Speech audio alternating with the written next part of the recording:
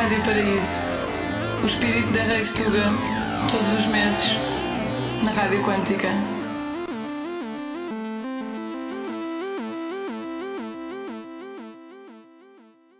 Olá, bem-vindos ao programa da Paraíso aqui na Rádio Quantica. Durante as próximas 2 horas vou estar aqui comigo. No programa de hoje temos um convidado especial, DJ e produtor lendário de Lisboa, Leite. E temos também o Marco Rodrigues Photonz, fundador da Rádio Quantica. A Inês Coutinho Vaila, também fundadora da Rádio Quantica. E a Maria Hani das Amor, minha mulher. Única função.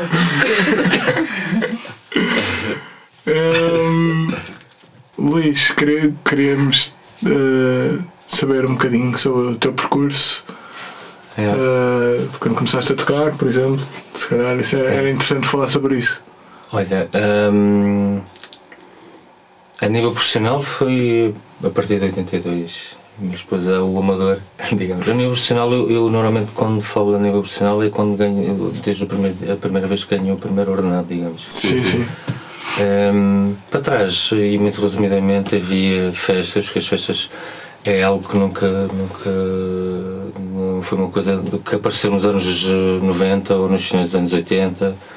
E na altura já se organizava festas em pavilhões, em garagens. A música era muito variada, era desde o rock ao disco, ao funk. Depois, a partir de 82, quando tive um convite para ir trabalhar para um clube da linha, mais propriamente de Monte Estoril, para fazer uma folga. Depois a folga passou 2 folgas, por aí adiante, e foi assim que começou. Foi nessa altura. A casa funcionava, aquilo era uma estalagem, portanto que a estalagem ainda existe, a casa funcionava todos os dias, mais as matinés, que as matinés são para a altura, as matinés, o que se pode comparar hoje ou mais até na década de 90 dos after hours, não é? Sim. Aqueles afters que iam até às 6 da tarde e 5 da tarde, alguns deles. Na altura havia as matinés, que a gente fazia as matinés entre as 13 e as 7 horas. Okay. E muitas vezes funcionava melhor do que a noite. Mas pronto, começou por aí. Depois o percurso é longo, né? Depois há uma evolução a nível musical, houve, não só musical como a nível também de toda a tecnologia que se usava, né? Basicamente começou por aí. Não sei o que é que vocês querem que eu diga mais relativamente a isso. Sim, acho que se calhar tinha interesse falar sobre a tua relação com a música mesmo exato. Até antes de tu começares a tocar. Okay. Tipo quando eras se calhar uma criança ou assim, que tipo de coisas é que chegavam a ti? Exato. Que momentos é que te marcaram nessa altura? Na altura havia pouca informação, não é? Não havia net, não havia. Claro. Havia pouco. Onde se ia buscar informação era através de revistas que se compravam, e a maior parte das revistas, a maior parte não, todas, porque o único meio de informação ligado à música, para além da música portuguesa, e surgiu em 82 ou 83, a impressão que foi em 83, que foi o Leite. Tirando isso, eram revistas que se comprava nas bancas, portanto revistas estrangeiras, como ainda hoje se pode comprar. E havia 2 revistas, havia de vez em quando os jornais também da altura, os Melody Makers e os Rolling Stones e não sei o quê, mas para ir buscar a música de discoteca ou a música de referência pop ou alternativa da altura eram revistas inglesas. E depois em termos de rádio, um dos meus. A pessoa que eu seguia e que me influenciou muito foi o António Sérgio, sem dúvida. Porque o António Sérgio era não só porque fazia o programa, tu conhecias bandas novas, mas conhecias todo o género de música. Ele apostava desde o punk à dança. Mas que acaba por influenciar uma geração nessa altura. E então, religiosamente eu gravava os programas porque depois queria conhecer as músicas e às vezes até em certas festas eram as cassetes que se passavam. Aquilo era editado em cassete, para vocês terem uma ideia. Portanto, pronto, os tempos são outros, uma pessoa fazia e para ter, se quisesse ter as novidades, era assim. De vez em quando havia alguém que ia fora comprar discos e isto antes de começar a trabalhar em discoteca. E então havia um amigo ou outro em que a gente podia fazer uma lista e pedíamos o que estava a dar na altura ou que a gente tinha conhecimento. Quando eu comecei a trabalhar em discotecas, foi na altura em que apareceram programas de rádio, nomeadamente o programa numa estação que era a discoteca. Eu penso que era no comercial, não tenho a certeza. Publicidade à parte. Mas era a discoteca que era mesmo ligada à música para a discoteca e foi quando os maxis começaram a ter mais importância, a versão maxi single. E para ir comprar essa música, ou a gente mandava vir, que nós tínhamos algumas pessoas que traziam de vez em quando fora, ou então íamos a uma loja, uma ou duas lojas em Lisboa que havia, e aquilo era. Aquilo vinha a remessa, eles pediam uma remessa, havia meia dúzia de casas, não havia tantos discjockeys, nem muitas discotecas, havia até bastantes, mas aqueles discjockeys que apostavam mais num estilo mesmo em coisas novas de dança, aquilo religiosamente tinha que estar lá quando a loja abria, porque senão esgotava tudo. Era porque havia as encomendas para as discotecas da altura, que era o Whispers, a discoteca Roma, o Bananas, que em Alcântara, né? Que agora tem agora outro nome. Alcântara Café, assim, uma coisa qualquer, né? Não é? Mas já tem outro nome. Fox, Rox, qualquer coisa assim. Então havia 3 ou 4 casas em que realmente as músicas eram encomendadas para aí. Havia o Scala, que também era uma discoteca da altura. E depois as outras casas era tudo, quem chegasse primeiro quem se embarcava.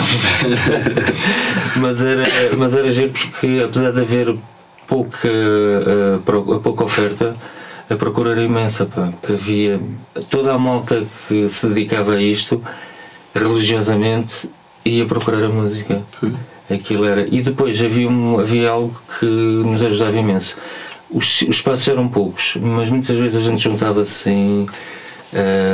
Isto faz lembrar um bocado o século passado, o princípio do século passado, em que os escritores e os conspiradores reuniam-se todos os cafés. A malta era um bocado assim. Juntava tipo para discutir. Exatamente.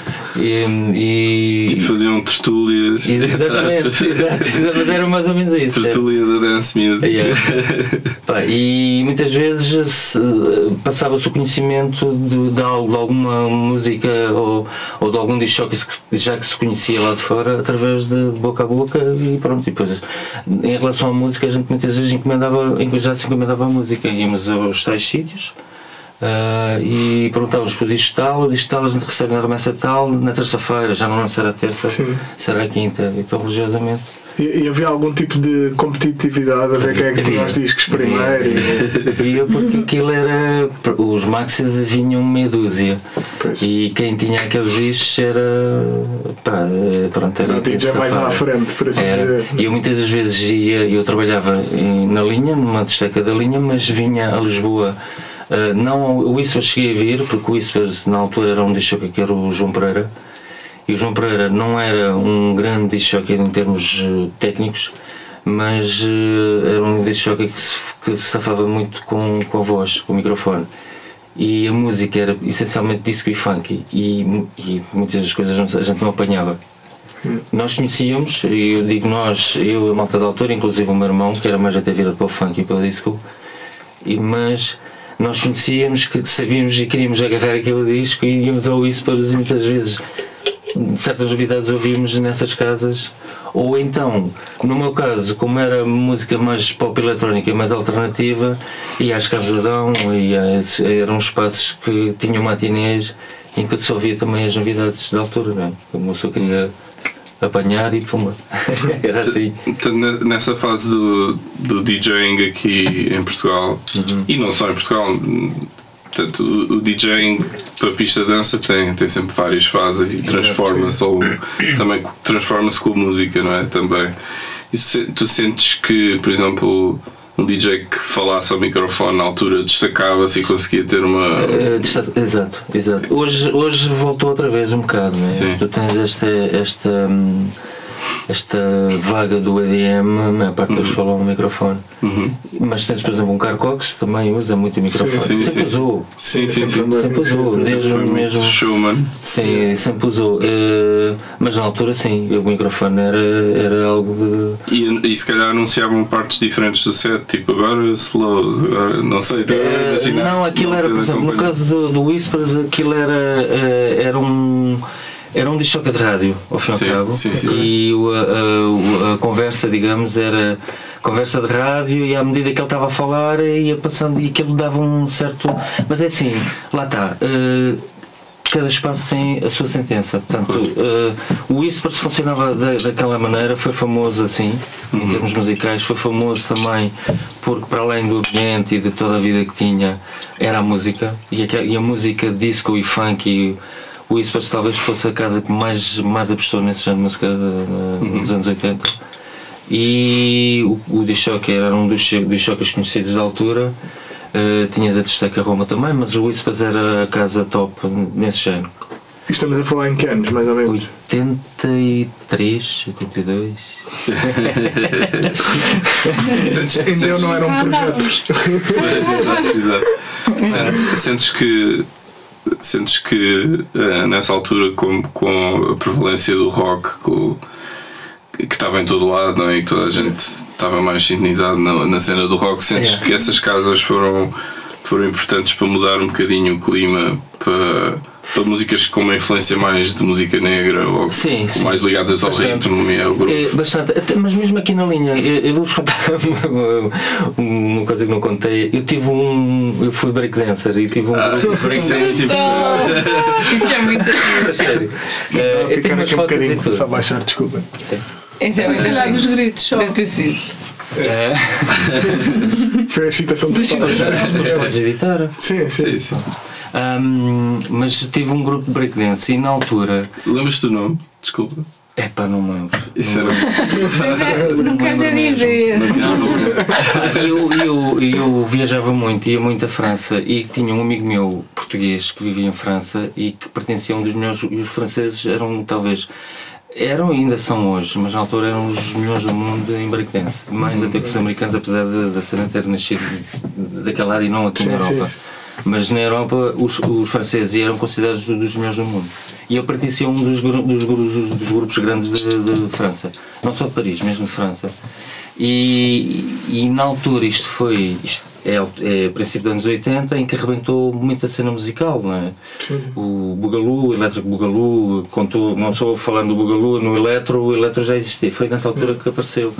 E o hip hop, tudo desde os Grandmaster Flash até aquele famoso produtor que antes tinha apostado criou os Sex Pistols, criou a cena punk, o Malcolm McLaren. Sim, Malcolm McLaren. Pronto, o Malcolm McLaren apareceu, apostou depois na cena negra, apostou no hip hop e foi por aí, depois apareceram os rappers de Leite e aquelas bandas todas. E depois apareceram as primeiras bandas em que eu designava de funk branco, que era os Whams e bandas que apostavam na música negra, mas eram brancos. Sim. E depois tinhas as bandas todas negras da altura, que eram desde os funks, desde os Cool and the Gang até os Cameo e essas bandas todas. E estas casas, estas discotecas e o aparecimento de programas de rádio, apostar mais houve sem dúvida o aparecimento da Madonna com aquela música pop, funk, e aquilo tudo começou a pegar mais. Algumas bandas rock a apostarem no disco, no funk, o caso dos Queen, os Rolling Stones, portanto houve sempre uma influência. O Bowie, são grandes na música, mas tiveram uma época muito especial na altura e que ajudaram muito, ajudaram não só na música em termos de club, e nós cá absorvíamos tudo, né? E houve uma aposta muito grande e depois vê-se realmente uma evolução e uma transição da música, deixar de ser o rock e o pop ainda se mantinha, mas deixar de ser o rock, a música número 1 para discotecas, e passar à música mesmo discoteca. E aliás, apostarem. E via-se isso nos maxis. Havia uma aposta mesmo na versão maxi single para discoteca. Sim, versão mais longa, com os drums mais altos. Exatamente. Fixe. Uma coisa que eu tenho muita curiosidade, que já tivemos a oportunidade de falar em privado, mas acho que é importante aparecer, é os teus primeiros anos como disc jockey profissional em discoteca e os tipos de desafios que tu tinhas em passar certos sons e se calhar certos riscos que tinhas que tomar, ou se calhar tinhas que insistir um bocado num certo disco até ele depois começar a bater. Exatamente. Mas isso faz parte, e eu acho que isso faz parte de qualquer disc jockey. É a mesma coisa que tu, quando vais ver um concerto. Vais ver um concerto de uma banda que tu gostas, toda a gente está à espera de ouvir os hits da banda. Claro. E se a banda não tocar os hits e tocar as músicas menos hits, se calhar ficas um bocado decepcionado, ou então se calhar gostas mais até porque eles souberam tocar aquelas músicas que nunca tocavam. Pronto. Em termos de discoteca, a coisa era complicada porque mais do que hoje, se calhar não tanto mais do que hoje, porque tu hoje tens mais. Eu acho que hoje há mais dificuldade em tocar, em apostares numa coisa nova, porque não só as rádios como o sítio onde tu podes absorver a informação é tanta que acabas de não absorver quase nada e tu vais sempre ao que é clichê, não é? Sim, e há muito aqueles algoritmos para adivinhar o que é que tu queres ouvir e depois acabas por não descobrir coisas. E os downloads para os iPhones já são aqueles downloads em que tu muitas vezes se calhar nem queres fazer o download, mas és obrigado a fazer quase, um bocado por aí. Na altura havia uma obrigação, mas não era tanta. Podia-se arriscar mais, até porque a música ainda havia estilos de música a aparecer e os anos 80 foi também o aparecimento dos analógicos, então houve muita música a apostar, músicos e já discjockeys a fazer as suas primeiras produções e a apostarem com os analógicos, os sintetizadores, que era tudo novidade, não é? Sim. E o risco havia. Como bandas, eu senti isso porque muitas vezes passei muita coisa e arrisquei passar, mas não estava nem aí porque sabia, falamos dos U2, eu sabia que os U2 era uma banda que ia pegar mais cedo ou mais tarde. E senti isso porque no estilo de música que estava a aparecer, não sei se vocês têm ou conhecem, o U2, quando a Bunny, essas bandas estavam a aparecer todas na altura, era um estilo novo de música que estava a aparecer, e a Inglaterra tinha se calhar mais influência em aparecimento de vagas novas musicais do que propriamente os Estados Unidos, não é? E eu senti isso mesmo depois com a música pop eletrónica, mesmo com os Depeche Mode quando apareceram e outras bandas que apareceram na altura, e havia essa dificuldade, mas era um risco. O que é que a gente fazia? Já era um risco porque nós tínhamos giradiscos, apesar de já existirem os técnicos no princípio dessa altura dos anos 80, mas muitas das casas não tinham os pratos profissionais da técnica, então tinhas que ter mãozinhas para funcionar. Eu tenho um amigo meu que também trabalhou como disc jockey, e ele é que me ensinou a misturar, e ele dizia-me: o disco tem sempre um bombo e uma tarola e tu tens que misturar sempre em cima do bombo. Sim. Realmente é tão simples quanto isso. É tão simples como isso. É claro que dentro da rock e pop muitas vezes não é 4x4, é 4x3 e portanto dificulta. Mas aqueles tempos eram certinhos. Normalmente está lá no tempo 1, não é? Exatamente. O licor à tarola às vezes depois não está lá a brincar. E ele explicou-me isso tudo e a dificuldade que a gente tinha com os giradiscos que havia na altura, quem não tinha os técnicos profissionais, o 1210, não tinha eu, tinha que trabalhar com os outros e era um filme, não é? E depois, mais ainda, porque a música ou fazias a mistura ou fazias a passagem. E a passagem não podias mesmo. Convinha não haver uma quebra, porque senão, então, se fosses arriscar uma música nova que ninguém conhecesse, se houvesse ali qualquer coisa que não funcionasse logo à entrada, as pessoas desistem. Então para vocês a passagem é aquele corte mais cirúrgico, enquanto que a mistura exatamente. Aquilo tinhas o verso da música, o segundo verso, ou a seguir ao refrão, se tivesse ali um break, cortavas ali. Mas se fosse uma coisa bem feita e se a música que entrasse ninguém conhecesse, era o suficiente para meter. Esvaziar a pista. Era uma ginástica, mas ao mesmo tempo era uma aventura e.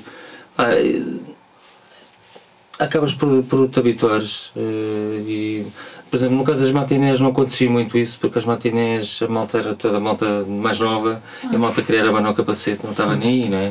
E achas que o público mais velho era mais exigente nesse sentido? mais exigente ou se calhar mais... é porque ainda hoje, não é? Quer dizer, eu não falo por malta da minha idade porque eu não me lido com muitas pessoas da minha idade precisamente porque têm e os anos 80 que era bom.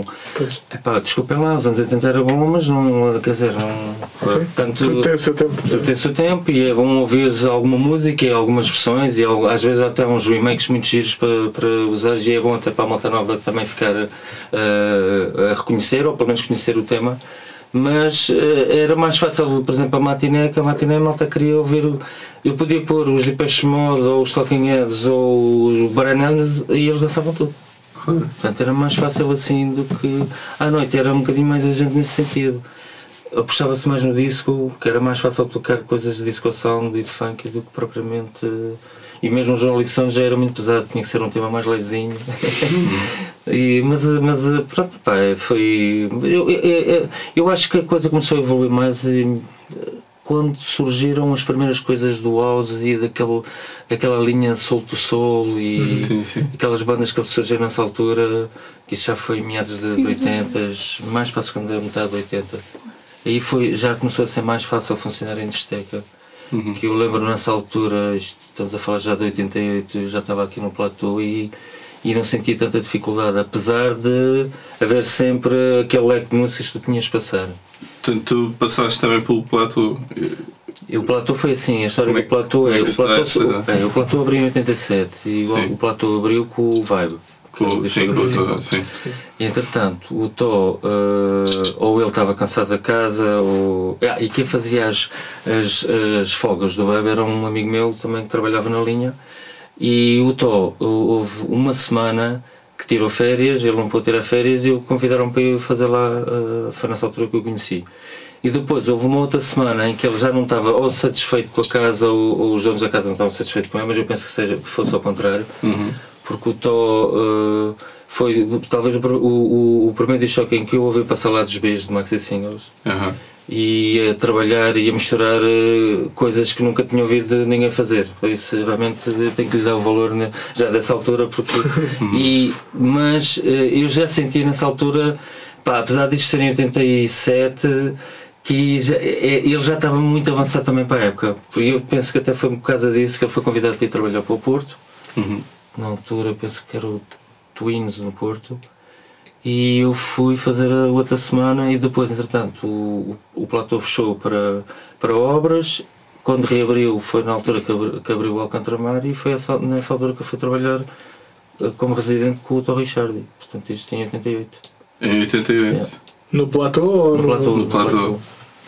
E entretanto abre o Alcântara, mas com o Tó também esteve envolvido no início, ou não? Teve.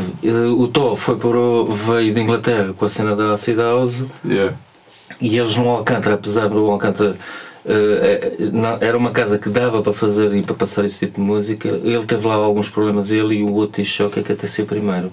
Que ele... Quem era? Reininho, Meninho, já não lembro. Não, Janinho era mais tarde. Depois, ele tinha um diminutivo que era.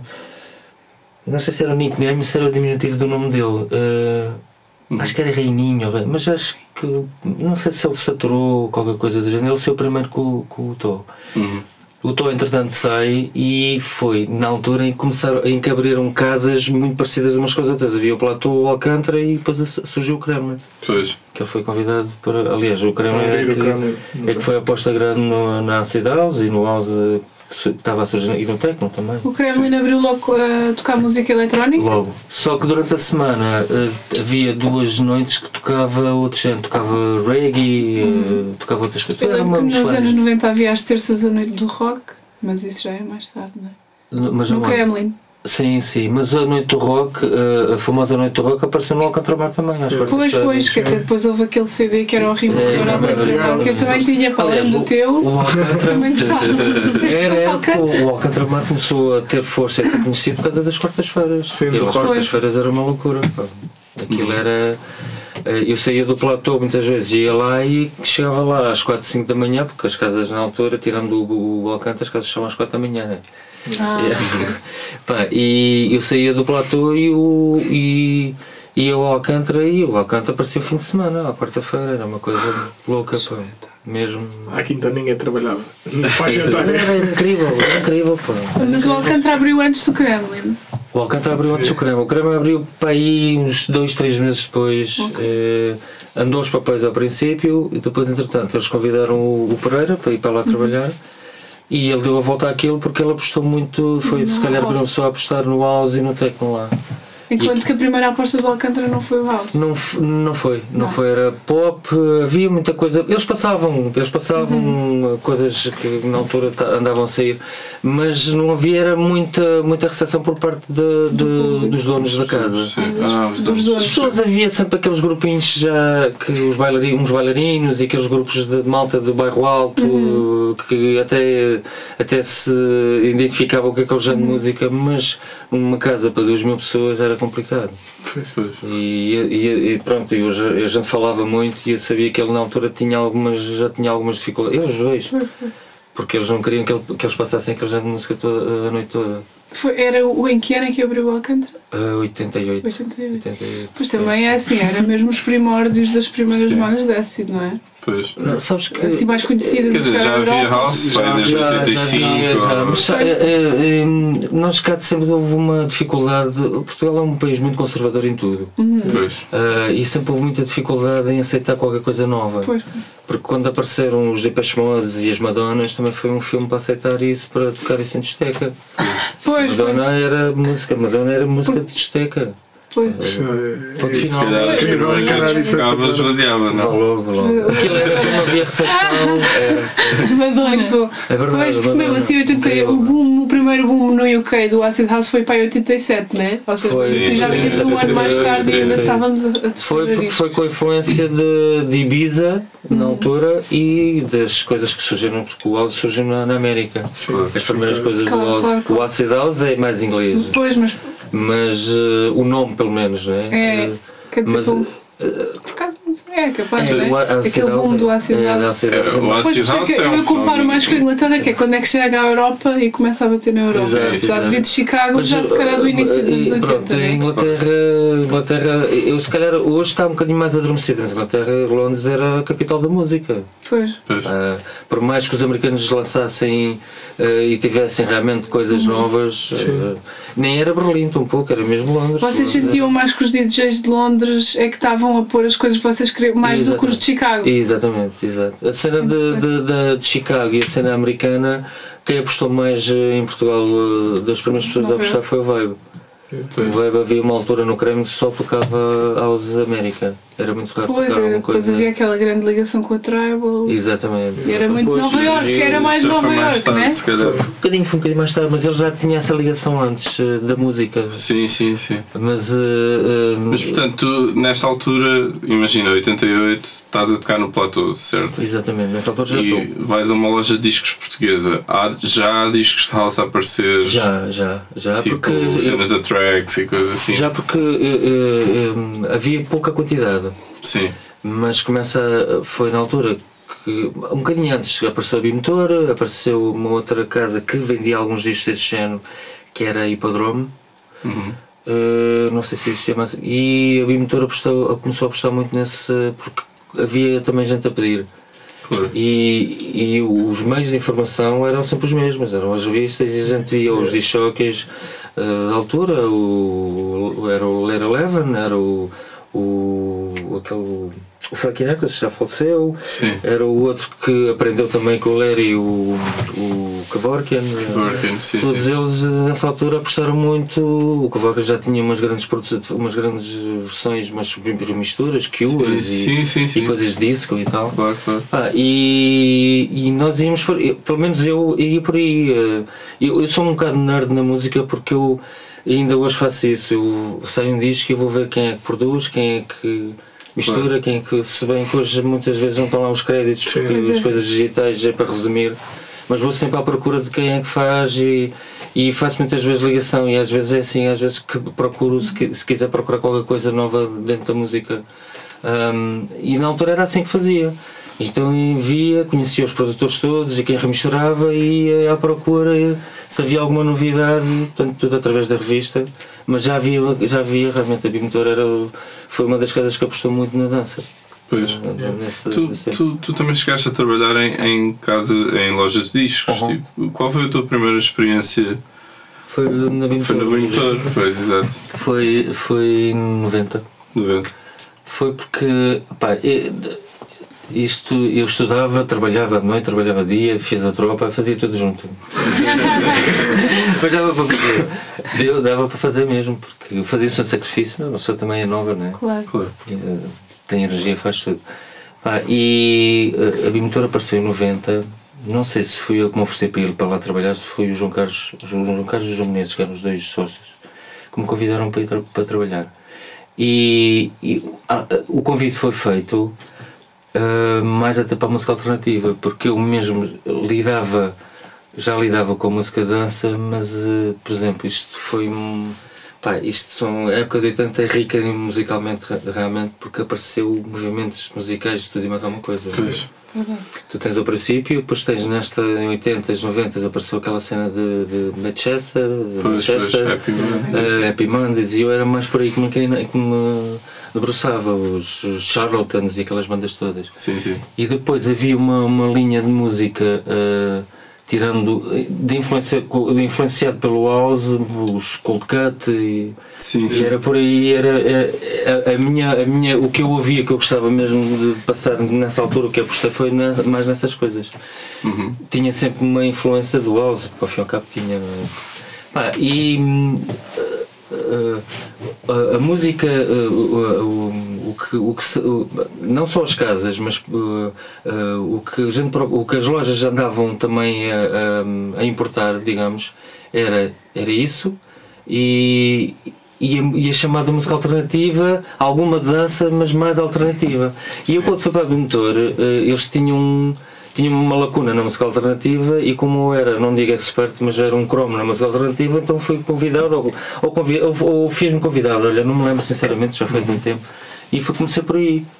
Depois, porque havia na parte da dança, já havia pessoal, acho que o Pereira colaborava com eles, e havia mais 2 ou 3 pessoas que colaboravam na área da dança, portanto eu fui convidado para essa área e para a cena estar mais ligado à linha de Happy Mondays e assim. Manchester, exatamente. Sim. Pronto, e comecei por aí, isto em 90. E depois com o andar dos anos, algumas pessoas foram saindo e eu fiquei, eu e mais o João Daniel na área da dança. Mas passou muita gente por lá, não é? Nós éramos tipo, depois o João Daniel acabou por sair e abriu a loja dele. Que era a Question of Time. Exatamente. Sim. Mas eu acabei de ficar lá até 99, eu saí de lá em 99, portanto depois houve uma parte em que lidava-se sem dúvida com as outras coisas alternativas, vendia-se muito para rádios. A Isilda na altura trabalhava numa rádio que também era do Montes, que era XFM, exatamente. A Isilda Sanches era uma das pessoas que trabalhavam na XFM e ia lá comprar muita música. Então calma, os teus anos ali de estrelado como DJ, as pessoas tinham acesso a ti na loja também? Sim. Tinhas muitos fãs a ir à loja, de certeza. A malta da rádio ia lá, e muita da malta da rádio era eu que fornecia a música, que escolhia a música porque eram a XFM, o Saló, o Ricardo Saló, e o pessoal que estava a começar a tocar, imagina DJs iam lá porque os números de referência era eu e o Vibe, não é? Então eles vinham sempre ter connosco. Imagina o maior DJ do momento também teres acesso através do balcão de uma loja, devia ser uma febre. Era. Muitas vezes vi, e a gente apostava em alguns discos, sabes? Que aquilo, por exemplo, via Robin Ness, foi um disco que o Kramer apostou imenso, e graças ao Kramer. Na altura havia, as discotecas criavam hits, e o que é que se fazia? Apostava-se numa música. Houve mais 2 ou 3 temas, e as casas de referência eram aquelas, e a gente apostava e fazia hits nas discotecas. E quando tu ias a algum lado e ouvias aquela música, dizias: epá, esta música é daquele sítio. Hoje é do Kremlin, não é? A música do Kremlin, exato. Ou então, esta música é do Leite, ou esta música é do Vibe. Sim. Não era Se soubessem que havia uma malha que estava a ficar conotada, por exemplo, imagina no teu caso, uma música que estivesse a ficar conotada contigo, se calhar o DJ vai depois já tentava não passar. Era, sabes porquê? Porque acontecia isto, é verdade. Porque se fosse um outro show a passar, diziam, esta música é do Vibe, pá. Ou esta música é do Leite. Não, que malhas é que tu te lembras que ajudaste a quebrar cá? Posso dar 3. O BBE. É o 7 Days in One Week. Que é uma das minhas preferidas. Eu fiz uma cover dessa. Vou mostrar ao Luís Leite. Um tema que não consegui meter em nenhum dos CDs, mas que está num CD da X Club, que acho que até foi uma nossa que conseguiu o licenciamento. Aquilo é Seven Fisher e é um tema de congas, é um tema tribal. É secção rítmica e umas congas, mas aquilo tinha uma influência nas. Era uma coisa maluca, porque e aquilo era mas foi um tema que eu apostei muito. O Manassa depois entretanto também apostou no tema, que conseguiu o tema para o CD, mas era o tema de marca daquele disc-jockey. Era um tema Luís Leite, exatamente, tal e qual, pá. Mas todos nós, ou os que na altura tocavam, o Mar Rock também tinha, um tema da etiqueta do Slam, da Soma, em que ele fechava sempre com. E toda a gente já sabia quando aquele tema estava a tocar numa festa, era o Marroco que estava a fazer o som. Não, se calhar era o Desert Storm. Eu lembro-me de quando comecei a sair, que o Jiggy eu via muitas vezes tocar e ele acabava quase sempre os sets dele com uma música do Herbert. Exatamente. Ele, tipo, todos os sets era aquela música, era tipo a última. Quando a música entrava era tipo, pronto, é hora de ir para casa que isto é a última. Aí a gente já conseguia fazer, arriscar mais nos discos. E tinhas uma terceira. E a outra já foi mais tarde, um grande bolo. De um grande bolo, mas aquilo era incrível que aquilo funcionava em todo lado. Aquilo é de um gajo indiano que se chama Khaled. Isso já foi em 2000, princípio deste século. Chama-se ele qualquer coisa. E o tema é um grande bolo, porquê? Porque aquilo tem uma sample tirada de um disco do Dene Tenaglia e tem um refrão que é ele a cantar. Eu não vou cantar porque eu não sei cantar. Mas eu punha o tema, eu tinha o tema a tocar e aquilo era impressionante, porque se eu fizesse 2 horas de set, eles estavam as 2 horas a cantar a música. Sério, era incrível. E é uma bolacha, era um verdadeiro bolo. Mas como eu nunca tive problemas de tocar coisas mais acessíveis, porque não. Se funcionasse, independentemente da música ser mais. Antes havia muita mania eu sou muito underground. Eu nunca tive esse problema, porque eu tive escola de residente e eu sempre fui residente, e tu, quando és residente de uma discoteca, de um clube, tu tens de funcionar para casa, independentemente de criares o teu próprio trabalho. Ok? E porque é que não hei de passar o meu louco? É comercial? Então, mas qual é o problema? Exato. Mas é ótimo. É ótimo, maluco. E eu chegava a passar o meu louco e dizia, isto é muito bom. É verdade, eu sei que isto é se calhar é quase uma coisa parva de se falar, mas eu tenho curiosidade, que eu ouvia dizer que mesmo como residente vocês tinham quase com um briefing, às vezes passar malhas mais chatas, por assim dizer, para o pessoal ir beber. Isso acontecia. É verdade. A pista vazava, o pessoal ia beber. Não, mas é sério, eu às vezes até penso. Também me acontece inconscientemente fazer, vão lá beber um copo. E eu acho que é uma coisa que acaba por ser interessante também no flow da noite, porque o flow da noite também envolve necessariamente as pessoas irem beber, e também é assim que faz sobreviver o clube. Sempre não era constante, mas fazia-se. Tinha-se. Mas havia. Em termos de música, vamos lá ver. Eu às vezes conto isto às pessoas, por exemplo, eu sou uma pessoa que para além da coleção de música variada, eu ouço tudo já de música. Eu adoro ir ver um concerto dos Korn, adoro ir ver um concerto dos Rammstein, mas também posso ver, como vi um concerto dos Underworld. Para mim não faz diferença nenhuma.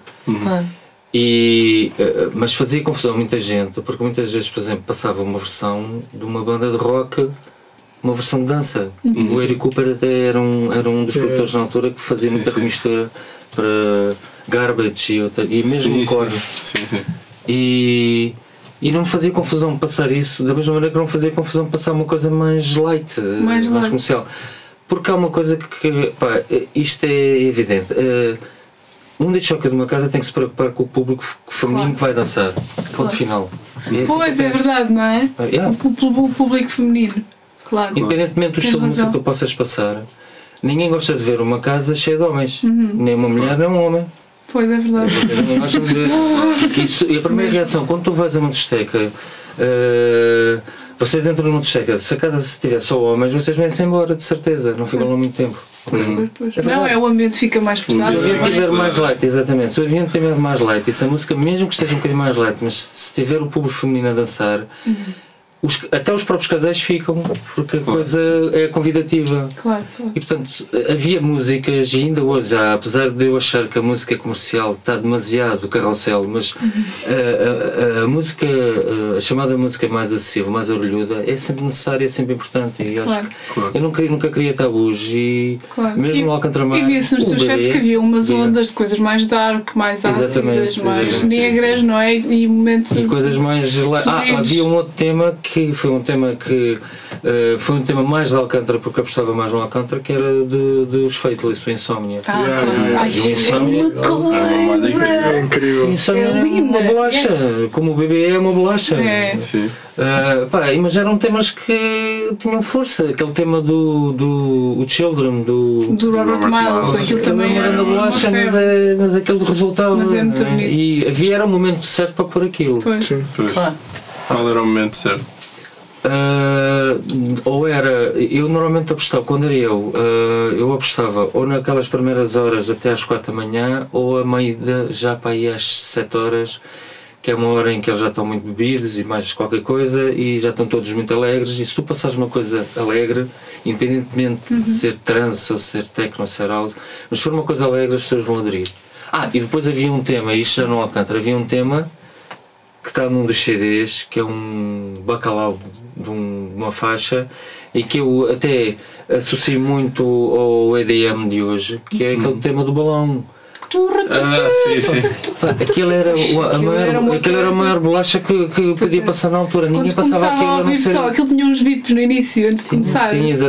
Quando se ouvia esses bips, era vai dar a música do balão! Ficava tudo e tinha uma secção rítmica. Que eu ainda apanhei aos 13 anos, apanhei umas matinés no Bauhaus, então é por isso é que eu me lembro dessas coisas, porque eles tentavam mimicar o que tu fazias. Esse é um dos temas também, que era um dos temas. Eu não conheço ninguém que tenha passado aquele tema. Aquilo era daqueles discos que apareciam na Bimotor espanhóis, que vinham dois, e a gente ouvia aquilo, metia aquilo, atirava para o lado, que ninguém queria aquilo. E eu ouvi, e aquilo é um lado B, porque o lado A então é inaudível.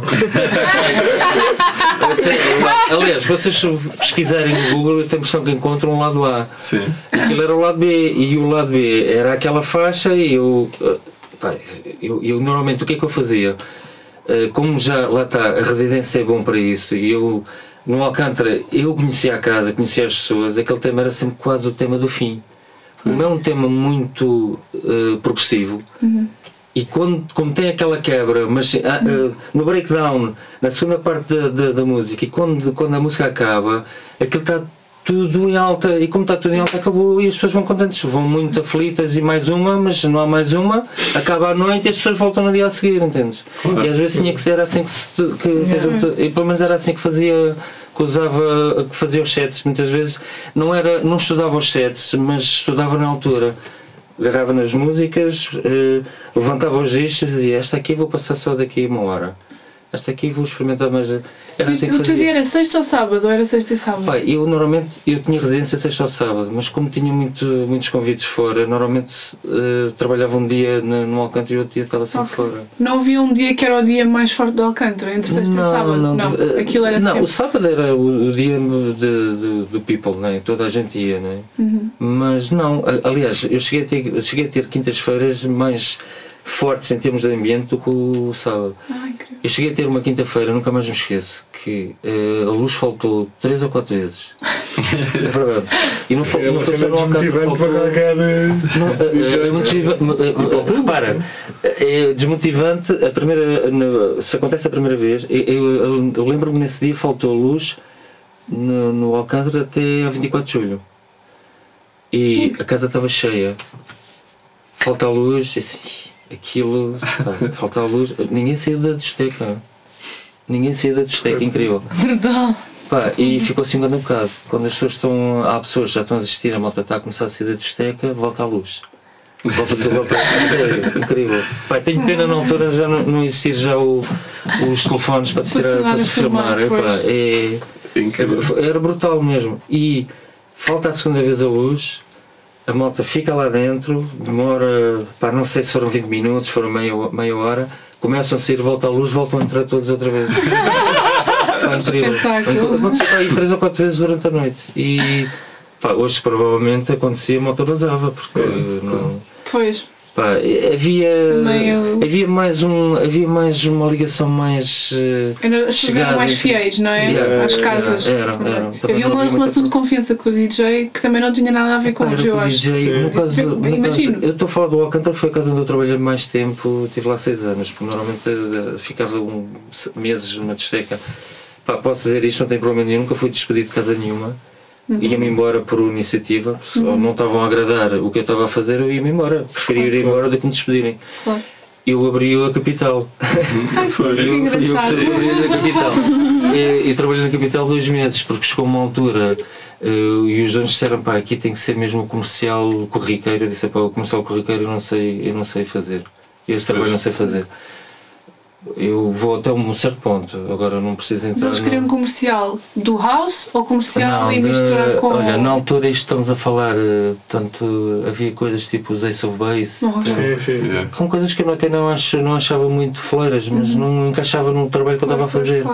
E tudo o que era Robin S e coisas para cima já era muito para a frente, então. Robin S, era muito para a frente. Era muito para a frente. Pronto, mas era a política deles da casa. Foi. Mas no Alcântara, como for mais tempo, deu para experimentar muito mais coisas a nível musical e era uma discoteca, não era só a música, era as pessoas que estavam lá, trabalhavam, porque a gente chegava e, por exemplo, de sexta para sábado, saía da Bimotor e ia fazer trabalhos de casa, então jantava até lá na zona, muitas vezes no Alcântara Café, fazia os trabalhos de casa, estudava tudo naquele momento, aliás. E quando as pessoas começavam a chegar à discoteca para trabalhar e para arrumar tudo, já estava tudo, já parecia que a noite já tinha começado há 2 ou 3 horas. E isso ajudava muito. E em termos de público, era uma casa que tinha, faz-me lembrar um bocadinho em algumas coisas o Lux. Por exemplo, o Lux agora estende-se até às 7 da manhã e aquilo já me parece um bocado o ambiente e a música é um bocadinho parecida.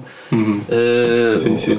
Porque eu lembro-me, por exemplo, de ir ao Lux quando aquilo abriu e eu cheguei lá a fazer algumas noites no bar e lembro-me que a casa chegava às 5 da manhã, que fechava e a música, pronto, na altura era mais a cena mais calma. Sim. Mas agora a tecno está muito de volta, e aquela dureza dos anos 90. Exatamente, e aliás, eu já ouvi eles até inclusive passar algumas coisas dessa época, mas em termos de ambiente, em termos musicais, é que faz-me lembrar um bocadinho o Alcântara, tipo às 6, 7 da manhã, mesmo, me identifica muito. E em termos de público, aquilo tinha 3 fases, havia uma fase até às 4 da manhã, que era as coisas mais mainstream, digamos, e depois entrava uma segunda fase das 4 às 6 da manhã, em que a coisa começava a entrar numa cena mais alternativa, mas não tão pesada, digamos, porque eu depois também achei que houve uma altura em que a gente abusou um bocado do techno. Eu acho que o João aqui discorda. Sim, eu acho que essa para ele techno nunca é demais. Depende do techno. Eu acho que se batia muito nas pessoas, não havia necessidade disso. Havia alguns DJs que primavam por tocar assim, coisas mais mais pesadas e mais neuróticas. Zé Miguel. Pois, José Miguel, por exemplo, eu nunca consegui convidar o Zé Miguel porque não dava para convidar o Zé Miguel. Sério, o José Miguel tenho aqui no peito. O Zé Miguel sim. Também nós. Ele também já fez um episódio. Mas eu tinha dificuldade. Mas eu lembro qualquer discoca mesmo. Houve discocas tipo. Ele passou depois a fazer. Foi o que fez as bandas sonoras daquele filme. Que foi até uma sequela de 3 filmes: o Ocean's 11, o Ocean's 12. O Dave Holmes. O Dave Holmes, que foi techno. As primeiras produções de Dave Holmes é techno. Na Art House e na IQ. Exatamente. E o Dave Holmes esteve lá a tocar, esteve lá uma vez no Alcântara a tocar com um anti-choque também da altura. Que eu não consigo. Vocês tinham convidados internacionais assim regularmente? Não, tivemos mais nos últimos anos. Ao princípio não, é quando havia algum evento ou através da rádio ou através de alguém que fosse conhecido da casa ou que fosse conhecido dos próprios donos da discoteca, então conseguia-se arranjar maneira. E o Dave Holmes esteve lá a tocar com o produtor do disco eu não consigo lembrar dos nomes, já são tantos, dos Primal Scream. O Andrew Adderall também esteve lá. E eu sei. Tão fixe! O Andy. Como é que foi o set dele? Tecno pesado mesmo. Pesado misturado mesmo. E pesado? Sim, mas sabes o que é que eu vi neles? O que eu nunca tinha visto, pouco tinha visto num discoque já profissional, porque já eram gajos já tinham batidos, né? E os gajos tremiam por todo lado. Era? Não sei, aquilo. Não estavam habituados àquele. Não estavam habituados, aquilo era uma coisa. Não sei se era o ambiente, se era a decoração. Eu acho que os clubes em Portugal sempre tiveram um standard um bocadinho superior aos clubes londrinos, que são sempre um buraco. É mais sistema de som, é bom sistema de som, mas é sempre um buraco, porque aquilo é feio. Quer dizer, só não é feio porque uma pessoa se está a divertir. E ele era assim, nós normalmente abrimos digamos a pista. Eu não gostava de abrir a pista com aquele primeiro disco com o som no máximo, ia fazia o warm-up, então ia subindo, mas a gente tinha a tendência de abrir a uma, mas à meia-noite e um quarto, meia-noite e meia já tínhamos de estar com o som em cima, porque aquilo as pessoas exigiam de ti e não podias meter uma gafe, cometer um erro. A misturar? Sim, era? O que é que faziam? Era tudo a assobiar. Era? Sério? As pessoas assobiavam? Uau! Era um público exigente. Mas aplaudiam um bom mix também ou não? Um bom mix, uma boa quebra. Gritavam, não é? Exatamente. Aquelas coisas que hoje tu vês nos eventos do EDM, a gente fazia isso na altura, não é? Não é novidade. E o que é que eu vi? Aquilo era, como as pessoas exigiam de ti, se tu falhasses, e aconteceu com o Andy, acho que foi com o Andy houve lá 2 ou 3 que aquilo bateu um bocado ao lado, porque a gente não tinha uma grande munição na cabina, nós tínhamos umas colunas lá em cima e era a munição, porque eles nunca. E para pôr aquelas colunas eu consegui arranjar a maneira de pôr umas colunas, porque não havia munição na cabina. No Alcântara. Pois, isso é um pesadelo.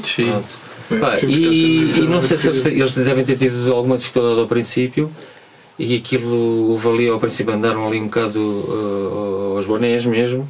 E subiu-os e vi eles a tremer, principalmente o Andy. Depois adaptou-se, mas era isso que dava também pica, percebes? Porque toda a gente queria ser melhor e queria sair em grande por cima. E pronto, tu treinavas em casa ou era já há tantos anos? Treinava na bimotora, na altura não tinha prática em casa, agora tenho, depois comprei há muito tempo. Mas era um bocado também a prática e porque eu fazia assim, como por exemplo, à sexta-feira saía às 8, a bimotora fechava às 7 horas e eu ficava lá 1 hora a experimentar a música nova, que eu sabia, a experimentar algumas coisas e tal. E era por aí, depois ia para o Alcântara, antes de abrir, fazia também trabalhos de casa. Pois. Era tudo por aí. Mas depois tu com o tempo apanhas o teu ouvido, depois educas o ouvido. Hoje, o melhor treino é ao vivo também, não é? Com a pressão. Nada como a pressão do público. Então, e no início tiveste algum Se calhar acontecia-te alguma vez, tipo, falhar um mix ou assim. A primeira vez que falhaste um mix lá. Eu cheguei a tirar a agulha do disco, estava a correr sem querer.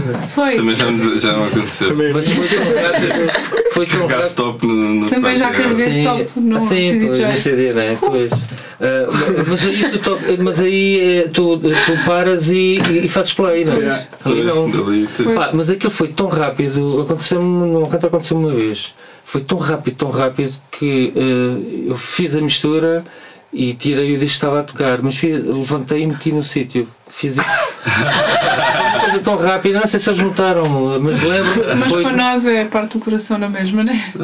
Exato. Não ninguém repara, tudo quase que se estraga à noite. Eu acho que foi pouca gente. Mas, por exemplo, as primeiras produções, o Iracema na altura, já tinha o José com o Tó, mas tinha projetos a solo. Eu tocava em cassete, não havia, ou DAT, mas como DAT era difícil arranjar um DAT para levar para lá, então gravava aquilo em cassete e às vezes para misturar, então fazia uma quebra, um breakdown, metia um efeito e depois metia a cassete. Funcionava tudo. Claro. E agora que falaste nisso, quando é que tu te iniciaste na produção e como é que isso aconteceu? Isso aconteceu um bocado por insistência do Cunha, do Rui, porque portanto, isto em 92, 93. E quem havia na altura, quem estava a fazer produções era o Rui e o Tó, mais o Rui, que o Rui é que era o Carola do estúdio. O Tó tinha um jeito, o Tó na altura também não sabia muito mexer nas máquinas, mas o Tó tinha uma coisa boa, o Tó tinha muito bom ouvido para tocar uns pads e umas melodias e um baixo. E eles depois quando juntaram deu. Mas o Rui era que era o nerd do estúdio. E eles tinham editado um disco, o Rui tinha feito um tema que é o primeiro disco da Caos, que é o Não Sou Único, com a voz do Chutes. E depois gravaram o So Get Up e depois insistiram tanto, o Tó também, o Tó Richardi, insistiram tanto e eu na altura não sabia mexer em nada, tinha as ideias todas na cabeça, então levei tudo para o estúdio com o Rui, a cena do Work in Progress, o tema, o Caim 3 foi feito no estúdio do Rui, foi feito assim. E onde é que foram buscar aqueles samples étnicos? Eu vou contar, mas não vou dizer de onde. De onde é que foi? Aquilo foi roubado de uma. Eu vou dizer, eles não vou ser processado por causa disso. Eles não ouvem a conta. Não, trust-us. Então, ninguém ouve este programa, só nós. Você está a fazer isto para nós, não sei se estás a perceber.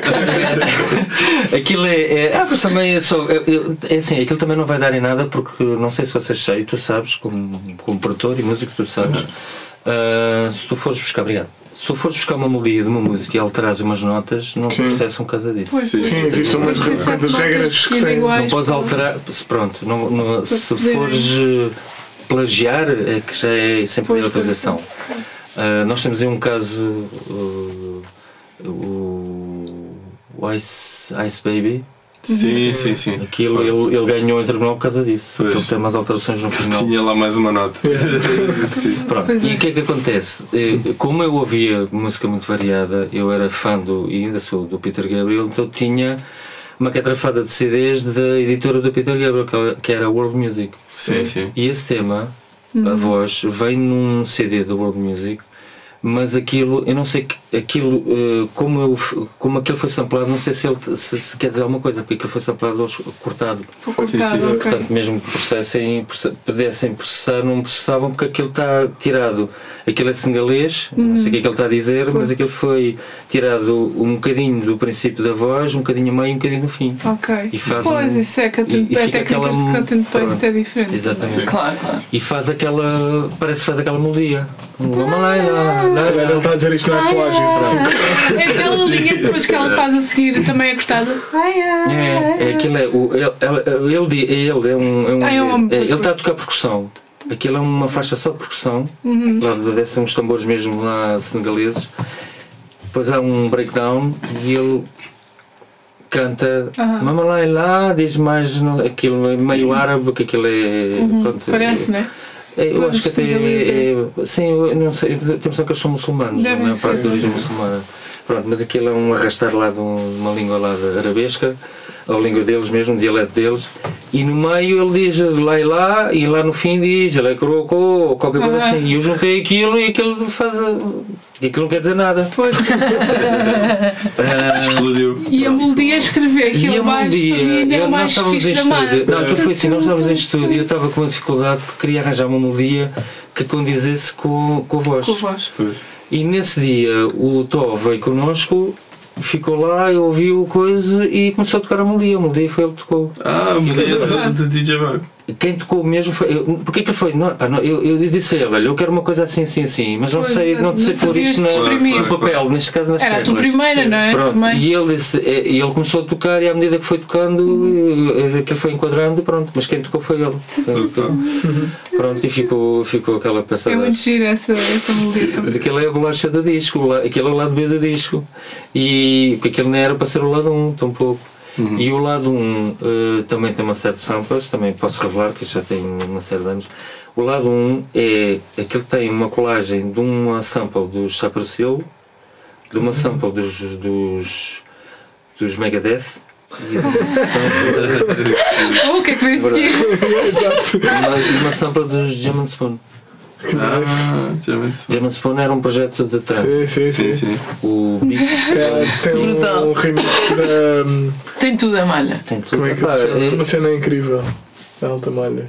Um remix. Eu gosto bem da Stella, aquela malha dele. Pronto. Não, é original, a Stella. Pronto, aquilo, o drums beat é tirado, são vozes tiradas de. Os drums, eles dizem beat, drums, o drums é Megadeth, é um intro de uma faixa dos Megadeth. E aquelas cornetas é de Cypress Hill, é da entrada do Insane in the Brain. O princípio tem umas cornetas. Bem, nunca reconheceria que tinhas esse álbum todo de trás para a frente. Pronto, porque eu ouvia, lá está, como ouvia tudo, gostava. Há coisas, eu tenho o Indian Groove, a voz do Indian Groove, o Desire é a minha voz, mas o resto é o Jim Morrison dos Doors. Sério. Mas eu na altura saquei aquilo porque disse, quem é que vai ouvir Indian Groove? Aquilo não vai para os shops, como aconteceu com o Rui Silva, não é? Sim. Aquilo não vai lá para os shops da Inglaterra nem dos Estados Unidos, ninguém sabe que aquilo vai o Morrissey que está, é a voz do Morrissey. E aquilo é sacado de um disco do Morrissey de poemas dele, que tem o Roadhouse Blues. Sim. E no meio dos poemas já está lá o Sinar e o gajo diz This place is everything. E eu meti aquilo era para se chamar Alcântara, porque eu meti a capela do Morrissey nas quebras no Alcântara Mar. This place is everything, então foi daí que surgiu depois o nome. E aqueles samples que também estão no mix, que é aqueles a bater à porta e não. Ok. É de um filme ou é o quê? Aquilo, vocês conhecem o Ching and Chong? Sim. Aquilo é Ching and Chong. O Ching and Chong aquilo é anos 70. Pronto, são dois gajos que fumavam, estavam sempre a fumar erva. São dois cotas, estão sempre E aquela vozinha antes do Maybe it was quite small. Isso é uma capela do tal disco que entrou no Kaiku que eu meti no princípio. Okay. Sim. Que estávamos a falar em off. Que ficou, tenho lá o disco em casa, mas está todo. Mas eras o quê? Aquilo era um lado B de um maxi, não sei, era uma capela e eu agarrei e chapeada aquilo. Não é? Porque aquilo é mesmo com pronúncia inglesa. Pronto, e aquilo é uma flana que está também alterada e eu chapeada à capela e meti no princípio e no fim do vinil do CD. Okay. Mas pois é mesmo logo no início das primeiras. Mas aquilo tem uma série no disco do Ching and Chong na voz, tem uma flana a gemer, aquilo não faz parte da música. Pois, ok. Pronto, então a ideia, e isto hoje com o software é fácil e é mais fácil tu agarrar as ideias e fazer esse construir. mashup, não é? Aquilo achei piada, porque o Ching and Chong, não sei se vocês conhecem a história. Aquilo é a história, são dois gajos. Um deles andava sempre com uma grande broa. Posso dizer isto aqui? Não posso? Claro. Andava sempre muito agansado, ficava sempre a fumar. E o outro, que era mais contido, não conseguia ter uma conversa comigo, como estava sempre a e que ele estava até à porta, ele está a dizer It's me, Dave, I've got the stuff. E o outro está, who is it? E depois ele diz It's me, Dave, e ele diz Dave is not here. E eu aproveitei no meio da conversa, meti-me a falar a gemer para dar aquela impressão que ela estava no quarto com a amiga. Foi, porque é o que parece quando estás a ouvir que o outro está a fazer desenvolvimento e que o outro está tipo, não, abre uma porta, que chamas. Para a ideia era essa. Olha, aquilo parece que faz uma tensão, não é? Aquilo parece criar ali um build-up de tensão. Tipo, não abre mais essa porta. Mas vocês têm que ouvir Ching Chong, que Ching Chong é hilariante. Temos que ouvir. Ching Chong é um clássico. É mesmo. E há um filme, pá. Eu sei. É um filme, vocês têm que ver o filme. É uma risada. O filme é uma risada e o carro deles é um Volkswagen daqueles antigos. E o Volkswagen tem uma. Está camuflado com. Acho que é um coelho, ou que é um. Pá, é como se fosse um boneco, uma mascote. E eles andam no carro assim na rua, mas sempre é hilariante, é só vendo mesmo.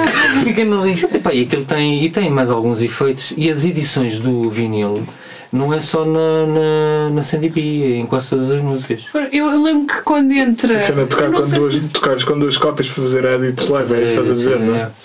Tens uma mistura que faz assim um plim, e muda logo a faixa, não é? Que não está bem misturada. Não é misturada. Não é misturada, é uma passagem, como tu chamas, não é? Exatamente. É da Keiku para a tua. É porque aquilo é de vinil para o CD. Ok, pronto, era mais difícil. Era porque o CD, e na altura, o CD, isto em 96, era um Denon que era complicado de misturar com o Denon. E como eu nunca me habituei a misturar no mais ou menos, era sempre no pitch. Sempre tive dificuldade. E como aquilo o pitch era muito sensível ou era super sensível. Mas eu adoro essa passagem, não acho nada que esteja errado. Porque não acho que esteja desacertada. Eu ia dizer só que não foi misturada, que é assim mais cirúrgica. Até o Jeff Mills faz. Quando a gente trabalhava com os outros pratos da técnica, que não eram tão perfeitos ainda, o que é que a gente fazia? Muitas vezes a passagem era contavas os compassos, e cortavas, que é para aquilo entrar exatamente igual. Lá está, se aquilo falhasse e se fosse uma música que tu arriscasses meter naquela altura, podias arriscar mesmo vazares a casa, a pista pelo menos. Os assobios ficava todo a olhar para ti, que era pior. Os assobios, pronto, encolhes-te e pronto. E naquele caso não, ficava todo a olhar para ti, tipo, o que é que aconteceu aqui? Era complicado. E com o CD, quando gravei o CD, há lá misturas que são misturas corte, porque ao fim e ao cabo aquilo está a mix, mas depois há um já trabalho na equalização da mesa, eu levanto o pitch quando é para a mistura e o outro é como praticamente já não se tiver do seu ouvido, porque depois havia o truque de tirar graves e trabalhava-se muito dessa maneira. Mas a maior parte das faixas estão editadas, não são todas. Ao vivo. Mas tu gravaste aquilo ao vivo no Alcântara, mas não foi com pessoas lá dentro? Não, foi. Eu fazia assim, experimentava a primeira hora, ensaiava tudo para ver. Aquilo tinha que entrar naquele tempo, naquela parte ali da música. Sim. E depois, na hora a seguir, Gravavas? Ou seja, fazias 2 vezes o mesmo set, basicamente. Mas complicava um bocado porque a maior parte, quer dizer, a malta que estava envolvida na altura no CD, todos eles me perguntaram: mas não queres fazer isto em estúdio? Ainda se pode editar em estúdio? Não havia necessidade, porque aquilo. Eu gostava de fazer aquilo assim. É perfeito como é. E eu acho que quem trabalhasse com discos, se não tivesse. A mistura perfeita também isto é como tu vais ouvir uma banda a tocar percussão, a banda pode fazer o mesmo take várias vezes, não é igual. Sim, nunca sai igual. Tu quando gravaste esse mix tinhas algum conceito estilístico, tipo, olha, vou fazer uma coisa meio misteriosa, porque por exemplo, eu reconheço algum mistério neste mix, mas qual era a tua ideia? Porque no outro dia estava eu e o Marco estávamos a tentar trocar alguns adjetivos que era para tentar descrever a vibe desse mix.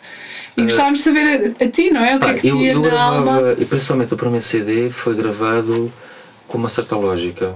E foi gravado para reproduzir um bocado o que se fazia, o que era o Alcântara. Ok. Era muito difícil porque aquilo são 13 Muitas músicas horas, ao não é? longo. Claro. Mas a ideia era, a coisa começava mais acessível, mais mainstream, passava ali por 2 ou 3 temas que encaixavam dentro já das coisas mais ditas menos mainstream ou mais underground, entravam numa onda mais cavalgante, que é aquele tema do Moda 9000, também tem lá uns efeitos no meio, e o tema e mais 2 ou 3 temas estão lá, um deles até também é um edit feito com 2 discos, que é um tema assim mais ácido. Esse disco eu tentei encontrar a versão também que tu usaste e não existe. Muitas vezes com a intro, às vezes é tipo a intro durante bué tempo. Exatamente. Vai trocando. E já há dias houve um T-Shock que eu gosto, apesar de ter não sei se vocês já ouviram falar de Macedron no Ricardo. Sim. Pronto, e o Ricardo também me pediu um dos discos, disse, não encontro esta versão lá, eu disse, não encontras porque não há essa versão. É a versão Luís Leite. Então ias esse mais cavalgante, dizias-te. Pronto, e entrava e depois acabei o CD, houve a intenção de acabar o CD daquela maneira. O CD acaba depois, tem o tema do balão e depois tem um tema também mais comercial, em que ela fala dos choques e agradece a todos. Pois, exato, aquela do. O conceito do CD não era só fazer um CD. O CD apareceu também porque as pessoas iam à Bimotor, e a Bimotor era dos sítios onde se mais vendia aquele género de música, e as pessoas não pediam música de dança, as pessoas pediam música do Alcântara. Claro. E houve uma vez que virem para os sócios da Bimotor e mesmo do Alcântara e disseram que a gente tem que fazer um CD Alcântara Mar. Pois, vai vender que nem pezinhos quentes. E as pessoas querem a música do Alcântara. Vendeu, se as pessoas que eu querem até a música quando do anos Alcântara. comprei, porque vendeu de certeza. Se eu comprar a nenhuma especialista em dança de música e comprei. Aquilo foi disto duro. 30 mil, pois. 30 mil unidades? Sim. Uau. E hoje em dia para fazer 300 discos é o que é. É o que é verdade. Os discos de dança. E já tinha saído um disco antes de misturado pela Poligrama, acho que era Poligrama com o Vargas e com o Richard. O Top DJs. Ainda não tive esse CD. Quando roubaram a minha cópia, roubaram também do Top DJs. E aquele como CD gravado de uma discoteca foi o primeiro. E ali eu sabia que as pessoas. Eu tentei pôr as músicas que as pessoas conheciam e queriam. Claro. Era um sampler de. As pessoas iam comprar CDs. Aquilo era a música. Mas não tens nada de tipo Alcântara. Pronto. E gravou-se o CD. E vendeu-se. E aquilo até era para ser, na altura, era para ser aposta caos. Mas depois houve lá uns pequenos contratempos e foi a mim, nem sei como é a mim Valentim de Carvalho, mas que foi muito bem conversado, porque eles apostaram e eles fizeram um investimento grande. E tiveram retorno, mas foi um investimento grande. Eu lembro até ver a televisão. Não, viu o nosso na televisão e tudo. Sim, havia. Até está no YouTube, havia. Pois, pronto, e olha. É giro realmente a moça acompanhar esta evolução toda das décadas diferentes e chegar a uma. Eu nunca pensei, por exemplo, nessa altura, apesar de ter sido o boom do house e do techno, mais no princípio dos anos 90, apesar dele ter surgido antes, mas nunca pensei que o boom fosse. Se calhar o problema foi esse. Eu acho que o boom foi grande, foi rápido demais. Pois. Tu nunca pensaste que fosse acontecer um boom tão grande, é isso? Não, cá não. Quando começaste a tocar house? Não, nada. Nem eu, era uma nem coisa mais pessoal. Na altura, sim, não, era uma coisa mais restrita. Mas nunca, porque as discotecas não passavam isso, as pessoas não ouviam isso, as pessoas retraíam-se, eram músicas bolinhas, não é? E que momento é que tu achas que tu notaste como residente? Dança. Que de repente isto já era um fenómeno mainstream, que não era só uma cultura.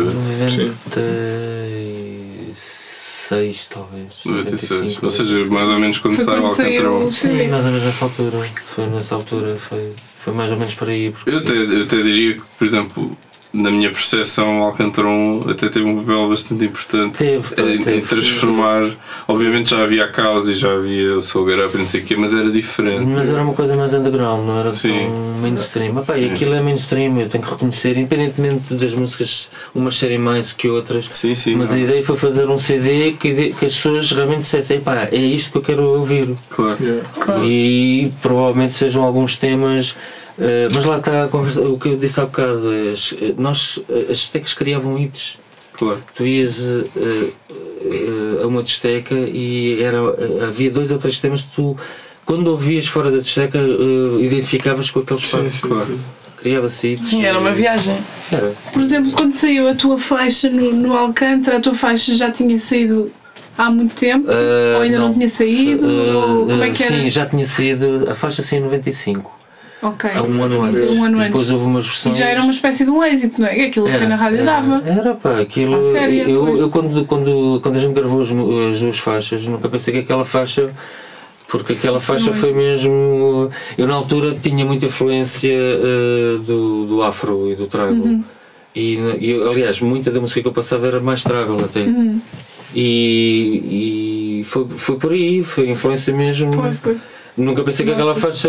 Porque aquilo também tem muita percussão e tudo para além daquele vocal. E daquela melodia que também tem as tábuas e tem aquilo tudo. E eu, como é uma coisa que eu me identifico, e nunca pensei que aquilo depois se tornasse o lado 1 ao fim e ao cabo. Mas a mesma coisa aconteceu com o José, o Sogueira era pelo lado B. Pois. E o Sogueira que era o hit. Tu é que foste um bocado a pessoa que ajudou, que fez com que aquilo rebentasse. Aliás, o próprio Tó Pereira tem-se escrito lá e foi.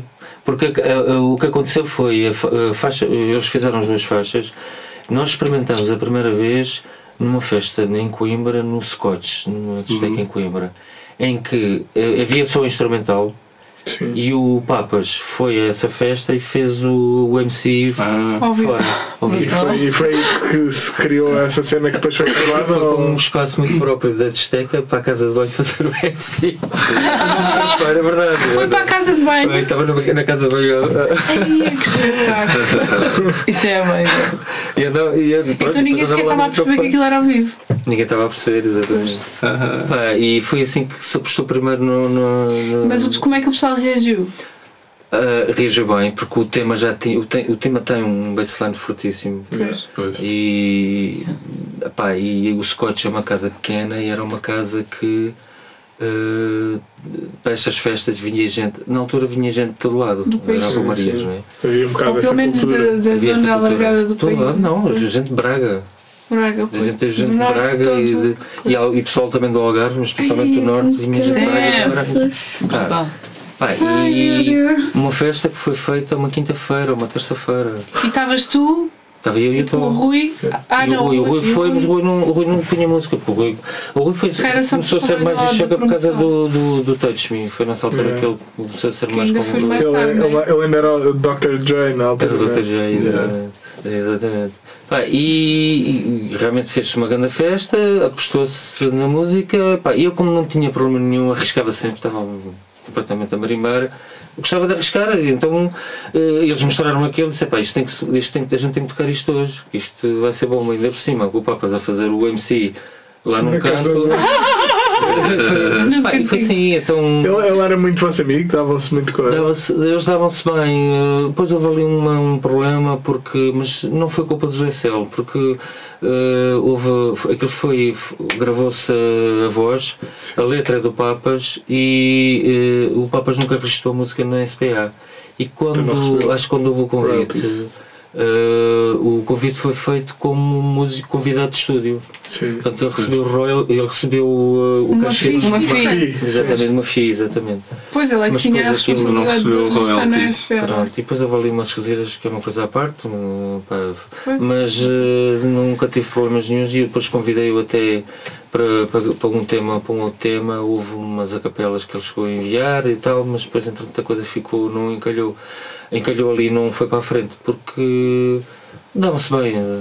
Porque ele também vinha de um mundo um bocado diferente, não é? A cena dele era mais. Mas ele era hip-hop, um open mind, e ele era muito bom a escrever. Sim. Eu lembro que Aquilo é icónico, não é? o primeiro, acho que é o primeiro álbum dos Mind the Gap, que quem faz a intro também é ele. Está para aí dizer Portugal, This is 94, não sei exatamente. E ele mais tarde chegou a trabalhar com o Vibe outra vez. Sim, exatamente. Mas para aí nos anos 2000, início dos anos 2000. Pronto, e depois sai o disco, eles têm na altura havia uma discoteca em Nova Iorque que era a discoteca de top, que era o Sound Factory. Sim, do Junior Vasquez. Exatamente. E eles tinham o Tó tinha lá um amigo, enviou o disco.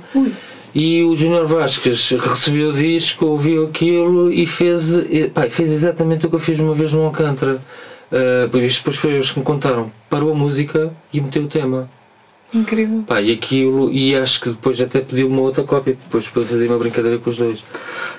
E aqui em Lisboa, em Portugal, foi porque eu gostei logo. O Alcântara era uma casa que dava para fazer aquilo. Claro.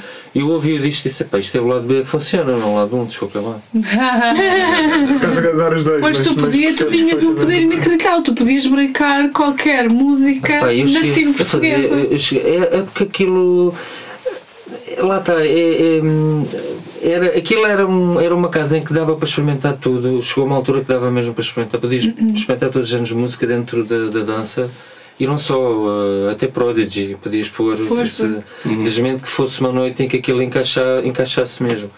E eu cheguei uma vez, tinha a Manela na altura que estava nas luzes, e eu disse à Manela, apaga as luzes todas e eu vou para a música. E é engraçado porque fiz isto e tenho uma amiga minha que na altura andava com o Paulo Def, não sei se ouviste falar, mas não interessa, e ela há dias mandou uma mensagem no Facebook exatamente a fazer este comentário, porque eu houve uma vez que disse à Manela: vais apagar as luzes, vais deixar a casa às escuras e eu vou parar a música. Deixei a música até ao fim e meti um tema de chill out dos Deep Forest. E ela acendeu, disse: vais acender só a bola de espelhos, que ele criava ali um efeito com aquela bola gigante. E assim foi. E tu é que decidias fazer assim, dava para arriscar. Riscos. Pronto, dava para arriscar, eu sabia perfeitamente também, porque no sítio onde estava a trabalhar o público tinha. Claro. E dava para fazer esse tipo de coisas. É uma coisa que hoje não dá para fazer propriamente, quer dizer, não há um DJ que possa não só fazer isso, mas se calhar pegar e tornar uma música num hit. Eu não sei se estou a ver um DJ português que possa fazer isso. Não, também os tempos são outros. Hoje é difícil porque tu hoje é mais. Perdeste os programas de autor. Pois. Agora com o Quantica estão de volta, porque há muitos DJs.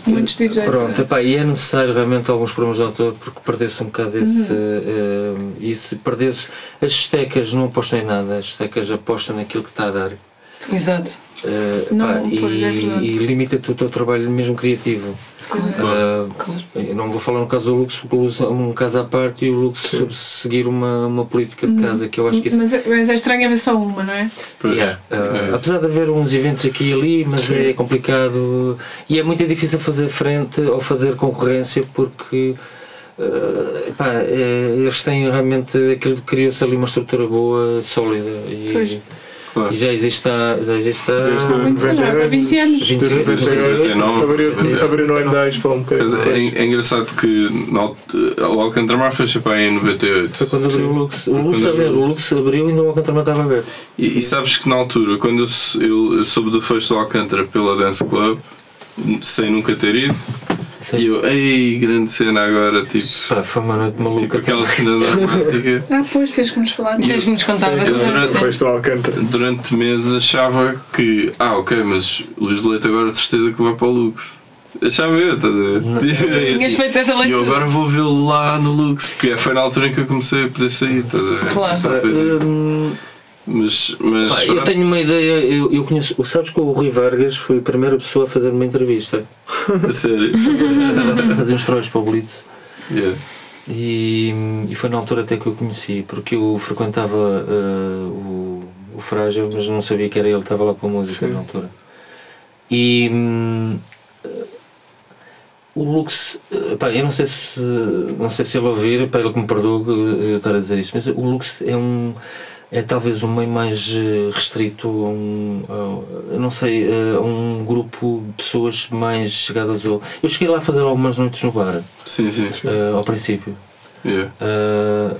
Mas sinto isso, não sei se estou a dizer se está errado ou não, mas eu penso que seja um núcleo mais fechado em termos de...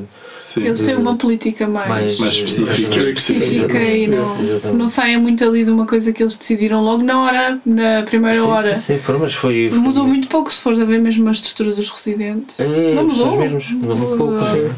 E a maior parte deles é um grupo muito mais chegado ao Vargas. Pois. Pá, e é compreensível, claro. Se calhar também.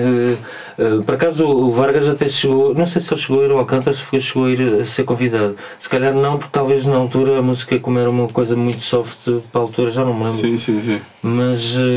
Sim, o som dele era mais garage, Nova York, muito vocal. Muito mais. Sim. Mas gostei da evolução. Sim. Eu gostei da evolução e fiquei surpreendido uma vez que fui ao Lux, fiquei um bocado surpreendido quando ouvi tocar, disse: pá, não é o Vargas que está a tocar. E fiquei a sério, mas eu gostei da evolução. Pá, são fases, porque claro, as pessoas também. Nós tínhamos o Alcântara tinha, por exemplo, o techno, mas o Alcântara passava muitas coisas do tech house da altura, coisas minimais. Apostava-se muito nisso e havia aquela transição das 4 para as 6 da manhã, muitas vezes era com de música. Pois. Porque dava para passar a essa hora. Porque havia ali um som um bocadinho distinto do Alcântara, não é? Que nós estamos sempre a tentar descrever e parece que nunca conseguimos muito bem. Mas havia etiquetas mais até nórdicas, a Svek. Sim. E eu ia buscar muitas coisas de isolês, já tinham coisas espetaculares. E apostava muito quando havia aquela fase de transição antes de começar a bater nas pessoas. Antes de começar a bater nas pessoas. É um bocado por aí. Acho que tinha interesse de falar agora, pegando no que a Inês disse, que a gente às vezes está um bocado a falar sobre. Tu tinhas tu no teu pico das compilações do Alcântara Mar, tinhas um som que apesar de tudo era teu, tinha uma certa assinatura, ou seja, se calhar o DJ Vibe era mais baseado em grooves naquele estilo americano, era de groove contínuo sempre, enquanto que se calhar os teus mixes eram mais, tinham um som mais despido às vezes, em termos de construção rítmica, mais rápido, ou seja, tu conseguias mais facilmente oscilar entre house e techno, por exemplo. Parecia-me, pelo menos se formos julgar pelos mix sim, era um bocado por aí, até dentro daquelas coisas mais trance da altura. Exatamente, sim. Ou seja, tu fazias ali um bocado tipo house club mas depois tipo techno, trance e tudo ali numa série. Mas sabes porquê? Isso advém, não quer dizer que o Tó não tenha essa escola, mas isso vem de trás, porque tu aprendes, para já tu tens que, lá está, como residente tens que saber trabalhar os agentes de música, e eu ouvia muita música, pá, e fazia-me confusão estar sempre a passar um estilo de música, claro. Só me fez confusão, mesmo antes, quando tocava outras coisas, pá, não conseguia estar, e outra coisa, pá, nunca consegui, que eu assisti em algumas noites com outros discjockeys, não na casa onde trabalhei ou nas casas onde trabalhei, mas em eventos, muitas vezes com os mesmos discjockeys a fazerem exatamente o mesmo set, que é coisa que eu não sou capaz. Claro. Tu podes, quando estás a fazer os trabalhos de casa ou quando estás a gravar um set, até pode haver ali 2 ou 3 mixes que aquilo resulta, mas fazer a mesma coisa todas as noites não era capaz. Claro. E como havia muita música, também não havia necessidade, não havia necessidade disso. Claro. Havia tanta escolha também. Pois, quer dizer, não tanta como hoje em dia, obviamente. Tu recebias promos? Recebia. Isso estava sempre a receber pela Testeca e pessoalmente, porque muitas vezes o que acontecia era mandava, por exemplo, eu tinha uma relação boa com os armazéns com quem a gente trabalhava lá fora, e muitas das vezes falava com os armazéns e eu cheguei a ir, por exemplo, à Inglaterra e à Holanda, mesmo aos armazéns, e o que acontecia, dizia a eles, olha, há este e aquele, deste ou daquele produtor ou deste ou daquela editora, vocês sempre tiverem promos, vocês enviem as promos. Tu também já conhecias o que é que, Claro. o que é que gostavas. E depois às vezes em contacto em alguns sítios onde fui tocar fora, cheguei a ter contacto com alguns discjockeys, então ficava sempre, a única maneira de ficar era mesmo a morada. Fala-nos um bocadinho da tua experiência como DJ internacional, tocar fora, tipo de convites é que recebias e que tipo de recepção é que eu fui muitas vezes ao Luxemburgo e à Suíça. Isto porquê? Porque não tinha um leque grande de imigrantes. Uma comunidade portuguesa e então havia sempre uma recepção tanto num sítio como no outro. Aliás, eu cheguei a ir, quando a edição dos CDs, eu cheguei a fazer tipo uma turnê, foi Suíça, França. Tem piada porque em França ia a uma discoteca que é um cabaré, que é o Folie Pigalle, mas aquilo funcionava como cabaré até a uma certa hora, até às 10 horas, depois funcionava como discoteca mesmo, como clube. Era um bocado claustrofóbico, porque o espaço é espetacular. Mas como também tinha uma comunidade grande de portugueses, era mais fácil, eram sítios que era mais fácil, muitas vezes sentia-me em casa, porque Claro. às vezes eu cheguei a encontrar lá malta que conhecia, não é? Que engraçado.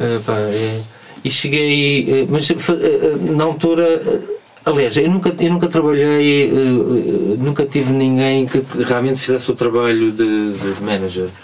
E na altura então não havia praticamente ninguém tinha, não é, cá, ou quase ninguém. E era tudo através ou de pessoas que iam ao country e conheciam o trabalho e depois convidavam, ou através mesmo de malta de portugueses que estavam e que às vezes vinham cá, ou por um contacto por uma outra pessoa, ou por um contacto telefónico. Na altura a gente já tinha algum telemóvel, não é? Antes, mas ainda não estava, mas era tudo assim. E cheguei a ir a Suíça e o Luxemburgo, talvez os sítios. Depois fui a alguns festivais em Madrid. Havia um festival em Madrid que funcionou muito bem, foi o Festimado. Na Bélgica também. A Bélgica também tinha uma cultura de música e dança bem forte. Muito forte. Forte é a palavra certa. Questionavelmente a melhor da Europa a certa altura. Sim, naqueles festivais que eles tinham. Sim, para a época era, sem dúvida. E depois cheguei a ir, nunca fui à Inglaterra, mais perto da Inglaterra foi a Ilha de Jersey. Mas a Ilha de Jersey, eles tinham muito a cultura do hard dance. Sim. E o hard dance para mim é quase hardcore, né? Mas aquilo funcionava bem lá. Mas também para José Miguel, por exemplo. Havia certamente ingleses a ouvir a caos e a ouvir os trafiques. Eu fui lá duas ou três vezes a Jersey, mas lembro que as duas, acho foram 2 vezes. Lembro que a primeira vez, principalmente a primeira vez, até o próprio disjockey da casa que passava hard dance e passava. Eles tinham lá houve um até que morreu, um disjockey que já morreu em inglês, que era muito conhecido, era muito aplaudido por eles. Agora não consigo lembrar o nome. E o Judge Jules, acho eu também. Sim. Esse disjockey era muito hard dance. E eu notei isso ao princípio quando comecei a pôr música, porque ele estava a pôr música ao princípio e eu assim, meu Deus, o que é que eu vou fazer a seguir? Sim. Que é complicado nem às vezes pela. Aquilo aí 140 BPM ou mais, e é uma coisa impressionante. Não? E como é que te safaste? Deixei a música quebrar, meti-me. Já não me lembro se foi. Não, meti uma cena techno, mas que não fosse muito pesada e depois. E ele depois ficou na cabine e disse: olha, a gente está habituado a uma música assim. E gostou do trabalho e gostou da música. Disse: nós lá não. Hard dance, esqueci. Não. Hard dance. Brandos costumes. Ou então techno a sério agora. Mas foi por aí. Estive numa discoteca em Oslo espetacular, que também era uma cave. A casa religiosamente fecha às 3 da manhã. E eu fui fazer um fim de semana no sábado fechou às 4, mas foi em setembro e eu apanhei em setembro. A Noruega, Oslo, porque o norte da Noruega é pior. Sim. O Oslo é assim: tu sais à noite, às 10 da manhã está dia, e às 3 da manhã está dia. Então a casa destaca, por exemplo, então na sexta-feira fechou às 3 da manhã quando a gente saiu, mas estava sol dia, como se estivesse ao meio-dia aqui. É uma coisa, uma loucura. E tu, para já aquilo é um choque tremendo. É estranho, não é? Não sabes quando é que has de dormir, nem quando é que has de estar acordado. Agora vamos para onde? Vamos dormir? Vamos sol. Mas está sol. Então aquilo foi na primeira noite, para a manhã gostou. A casa é espetacular. Um espaço espetacular, aquilo, uma cave, fez lembrar um bocado do Kremlin, mas tudo grutas, tudo assim, labirintos. E depois tinha uma decoração no sábado que achei espetacular, que estava a decoração de hospital. Então eles andavam vestidos como se fossem médicos e elas como se fossem enfermeiras. Não, foi uma noite. Não foi nenhum choque. O choque é assim, em termos de população, os noruegueses e as norueguesas são um bocado Barbies, são muito iguais, são todos muito grandes e muito bonitos, de corpo e de cara são, mas tu olhas para uma ou para um e parece que estás a ver todos, parece e então vestidos de enfermeira e vestidos de médico, eles muito grandes, elas estavam só com a farda e muitas estavam até em mini saia com uma touquinha de enfermeira, uma coisa muito simples, e eles nem tinham tipo um shorts e uma capa vestida, portanto estava tudo nu, uma bata. Foi giro, e é um espaço espetacular que eu também gostei, mas andei mais por aí, Espanha, fui a vários sítios em Espanha ao norte, techno. O Elva. Como é que tu pensavas a mala discos para estas situações? Eles conheciam-me em Espanha, porque eles, quando me convidaram, eles conheciam o Alcântara e conheciam as festas. Eu fui a um eles sítio. queriam viver o Alcântara, no fundo. E os espanhóis usavam muito o bacalhau, né? Aquela linha também, um ar dance, tipo balão, aquela linha musical. Um bocado mais rápido. E depois, não sei se foi por causa de nós, educaram-se um bocadinho musicalmente. Mas eu apanhei, é verdade, eu fui a Huelva e uma outra cidade do sul que era o Breakbeat. Os Chemical Brothers e os Fatboy Slims e foi complicado, porque foi uma noite que fui com o XL Garcia e eu ainda levei uns discos Breakbeat, mas nem sequer sabia, levei, aliás até tenho um disco que esse é que me ajudou um bocado, porque é um disco que é house até o breakdown, depois entra numa onda de breakbeat. E quando aquilo muda, aquilo foi uma festa, aquilo era num espaço ao ar livre, cheio, e a recepção, eles estavam a dançar, aquilo estava cheio, mas a recepção foi um bocado complicada porque eles queriam ouvir era breakbeat. E aí houve um choque, mas houve aceitação, mas não foi aquela coisa que tu estavas à espera, não é? Claro. Porque a influência deles era aquela, não sei como é que é hoje, mas na altura era aquela e aí sentiu-se um choque, apesar de eu pelo menos ia preparado, o XL na altura era o techno e o techno não resultou muito.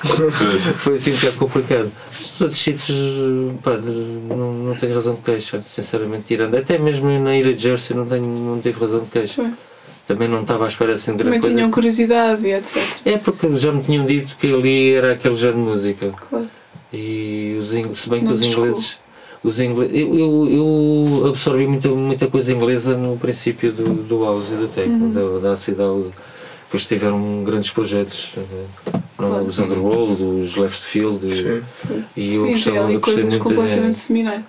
Então eu acho que isso nos leva também um bocadinho já falámos desta parte do estrangeiro e falámos do teu lado todo, não é? No Alcântara, cá em Portugal. E o público do Alcântara? Como é que tu descreverias o teu público? Quem eram? O que é que eles faziam? Eu tinha muito variado. Era isso que há bocado ia chegar aí e depois passou. E o ambiente também, né? O Alcântara o Alcântara como tinha 3 fases da noite.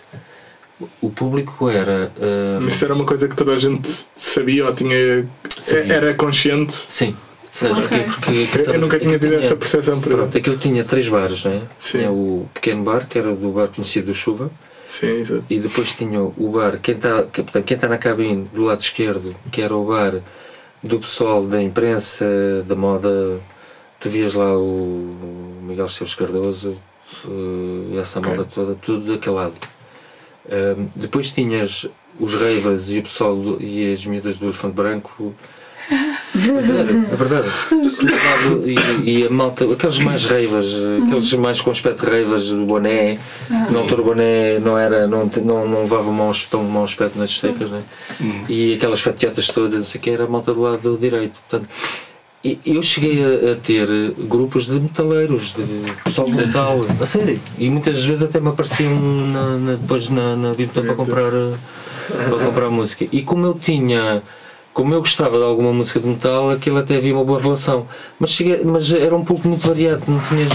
Tu tinhas a malta mais da moda ou a malta mais. Mas da moda era o quê? Era designers, modelos? Tudo. Pessoal da moda. Olha, para vocês, eu vou aqui revelar uma coisa. O Pedro Lorena chegou a barrou à porta o Robert De Niro, mas não sabia que era o Robert De Niro. Como assim? Desculpa lá, Pedro Lorena, mas teve que dizer. É verdade. Isto é daquelas coisas. É daquela história. Claro. Foi o Robert De Niro e foi uma outra pessoa também assim. Não sei se foi assim. E ele na altura não sabia, barrou, não o deixou entrar, ponto. Em termos de tinhas o pessoal de teatro, de cinema, tu vias todo o tipo de gente E lá. lá, atores, pessoal da moda, tudo. Pronto, o público não havia aquele. O público raver, aquele realmente que ia lá para a festa, mas tu tinhas um moleque de pessoas muito variado mesmo muito E quando variado. tu falas das 3 fases da noite, Era musicalmente e em termos de público, portanto até às 4 da manhã era uma malta que realmente gostava daqueles, ou que se habituou àquele género de música, mas que queria coisas mais light, digamos. ok. E depois entrava naquela fase que não era nem techno nem muito progressivo, mas era uma fase mais talvez mais melódica, mas já menos mainstream, onde eu apostava nas coisas mais minimais, algumas que eram mais acessíveis, digamos, para a altura, nem que se fosse em termos de ritmo, de secção rítmica. E depois era progressivo, depois subia, chegava a uma altura, entrava mesmo no techno. E pronto, pancada nas pessoas. Aí já se Só os resistentes, só os ravers. Só os ravers mesmo. Ou então a malta que vinha das outras casas fechavam para ali. Eu vou-te ser muito sincero, eu nunca fui muito de acordo que a casa ou que as casas sejam abertas até às 9, 10 da manhã. Porque já não traz nada em termos de trabalho, já não traz nada em termos de pessoas. E as pessoas já é tudo muito feio. Já nem estão a ver sequer. Não, e é tudo muito feio. Pode ir já não há aquela relação, não é? Era tudo muito feio. E então, o que Já é que é eu o fazia? descalabro. É, exatamente. Por isso é que quando era eu a terminar a noite, eu acabava sempre com um tema que eu sabia que era um tema que punha as pessoas lá em cima e depois aquilo fechava. Depois vão para casa dormir. Vão para os after hours. E acabava a que horas? Às 9? 9. Mas eu fazia uma coisa que resultava sempre. A última música nunca tinha nada a ver com dança. Aliás, nunca tinha nada a ver com techno nem house. Eu podia acabar a música com o tema da Björk, com o tema dos Police, com reggae. Tinhas algum clássico de fechar a noite? Não, ou ter isso? era uma coisa variada. Mas há um tema, principalmente, houve um tema que, esse deixou-me, mais uma vez tenho pena de não ter uma máquina para tirar umas fotografias. Acaba a noite e meto, não sei se vocês conhecem Dead Can Dance, uma coisa mais étnica. E é um tema que eu meto os Dead Can Dance, aquilo é meio tribal, meio viajante mesmo, que a música deles é muito nessa linha. E depois ela tem uma voz de outro mundo, não é? E eu ponho o tema e entretanto volto para arrumar os discos e quando virem para a pista estava tudo sentado. Estava tudo, mas tudo sentado, ninguém saiu da pista, a pista estava cheia. Eu acho que foi das noites que eu acabei com o balão e depois meti aquele tema. E então acabava assim, que é para acalmar um bocadinho e para as pessoas não ficarem tão feias. Que às vezes achava que era tudo muito feio no final da noite. Pois ao final já é um vazio, às já vezes. É um vazio, depois havia aquelas loucuras de malta querer subir para as colunas e despirem-se nas colunas, depois o outro a ser apanhado e o outro a querer sair pelo vidro. Era assim, era muita loucura. E tu a tocar desde a meia-noite? Há 9 horas de seguida? Sim. E como é que ias fazer xixi? Não, porque como trabalhava com outra pessoa, na altura eu cheguei a trabalhar com o Eduardo e depois saiu o Eduardo, trabalhei com o meu irmão e depois entrou o Geninho, portanto chegou uma altura que já éramos 3. Está bem, iam tocavam a noite toda. Ou era sempre back-to-back ou iam revezando os slots? Não, era 2 horas cada um, às vezes quando não estava faziam eles, quando não estava um deles era assim que funcionava, mas houve alturas que houve noites, essa famosa noite de quinta-feira foi sozinho e normalmente a casa nunca fechava antes das 6 da manhã. Funcionava, ia à casa de banho rápido. Numa mais rápida, uma música mais comprida. Mas não, porque havia o gosto de trabalhar, de tocar e todas as noites eram diferentes. Pois, chegavas ao fim da noite sempre satisfeito. Não, e tu tinhas, por exemplo, houve uma noite de sábado em que os bailarinos, os alcantardenses entraram com a carrinha lá para dentro. Houve uma noite que foi com o Júlio César, o ator. Que ele é motoqueiro e ele e mais uns amigos entraram também com as motas no meio da pista do Alcântara. Sim. Todos os dias havia uma novidade e eu tinha uma pessoa, nunca mais esqueço, um cliente. O som do Alcântara em termos de sound system não era nada especial, aquilo ficava mais ou menos como deve ser quando estava cheio, porque o som, porque derivado também aos cortinados e às madeiras, aquilo absorvia o som, porque o som não era nada, era um filme para ter um som como deve ser. Mas havia um cliente que conseguia bater palmas mais altos que o som. A sério. E ele, pronto, e havia havia coisas diferentes. Ele andava a correr, a destaca toda a dançar e às vezes parava. E ele estava lá do outro lado e tu ouvias o gajo bater as palmas. Então tivemos assim. Pronto, como era giro, como não era monótono. E musicalmente também não era sempre a mesma coisa. Daquilo havia pica sempre para ir fazer 5, 6 horas, não havia problema. Só tempos. Então, a tua vida como DJ depois do Alcântara, quando fecha, sentes ali um vazio, uma adaptação? Eu, ao princípio, senti um vazio. Aliás, pensei assim: isto show vai ser complicado, porque isto é como tu fazes uma série na televisão. Fazes aquela série, fazes várias temporadas, vão-te identificar com aquela personagem. Claro, ficas ligado. É complicado. Claro. E eu pensei: isto agora fecha e agora vai ser mais complicado. Mas eu só comecei a sentir isso a partir de 2006. Porque foi assim uma crítica para a gente, acho eu. Sim. É porque houve uma mudança, depois começou a haver os problemas do dinheiro e os problemas das crises. O vírus da crise. Mas pelo contrário, porque foi talvez a altura em que eu tive mais trabalho. Entre 2000 e 2006. E mais trabalho, houve as produções. Uma pessoa tinha mais tempo para trabalhar, para fazer para as músicas. Foi os festivais, foi quando surgiu o Sudoeste. Eu cheguei os primeiros 2, ou pelo menos os 2 primeiros, ou pelo segundo e o terceiro. Foi em 2000 e 2001, acho eu.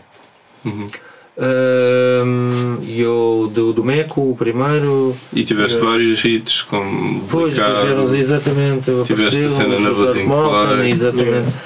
E depois houve uma quebra, depois, isto é como tudo, né? Anos 60 só existe um anos 60, anos 90 só existe um. E também a noção não. Por mais difícil que seja, por mais que custe, as coisas alteram de década para década.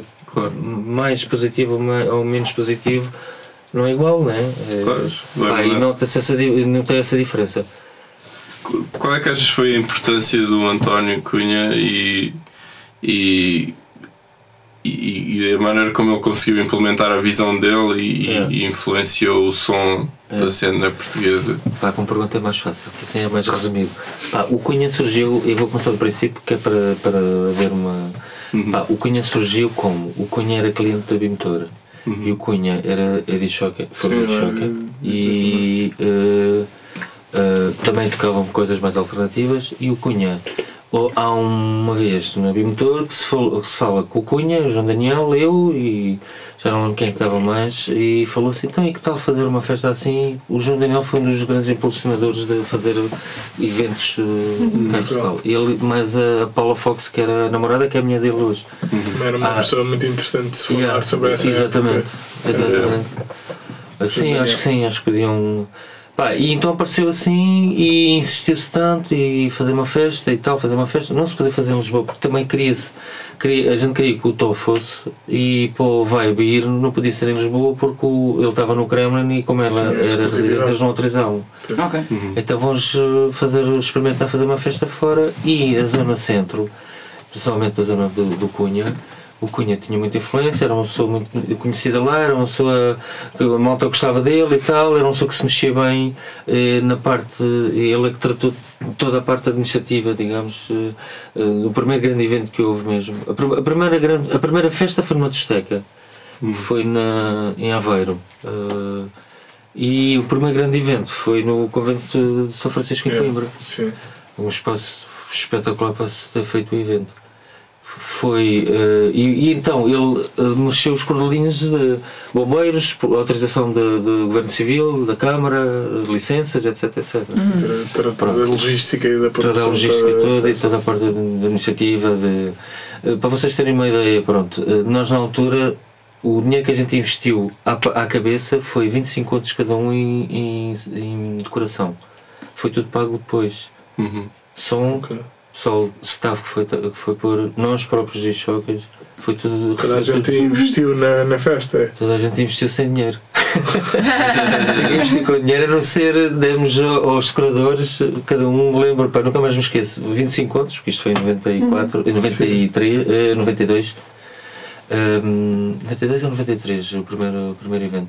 Então vamos arriscar e vamos pagar tudo a seguir. E pagou-se tudo, foi incrível. Pronto. E o Cunha apareceu aí, ele como já era conhecido, a gente já o conhecia de ser cliente, e ele depois entrou, porque nós depois formamos um grupo, que era a chamada EP5, em que fazia parte do grupo eu, o Richard, o Vibe, o Cunha, o Paulo Neri e a Paula Fox. O Rui da Silva não estava metido diretamente porque não era nem de jockey e na outra parte, porque o que ele fez foi a parte musical, digamos, rádio, estúdio, essa parte. Era um outro elemento. Portanto, a gente formou um grupo na altura e as primeiras festas, os primeiros três eventos foram feitos pela EP5.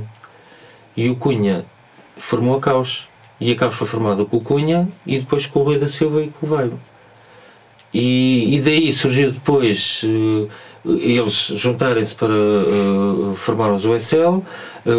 Como o Rui já tinha estúdio, já tinha alguns trabalhos, foram-se editados, formaram a label Caos, porque primeiro a Caos era para organizar as festas. Sim, e depois é que era surgiu uma produtora de eventos mais do que uma editora. E depois ficou também com o nome de editora e seguiu-se aí. Depois conseguiu-se ele conseguiu depois uma ligação com a Vidisco para na parte de promoção, porque era importante ter, e como não havia nenhuma multinacional que se quisesse apostar nesta área de dança, do house e do techno e derivados, então foi através da Vidisco.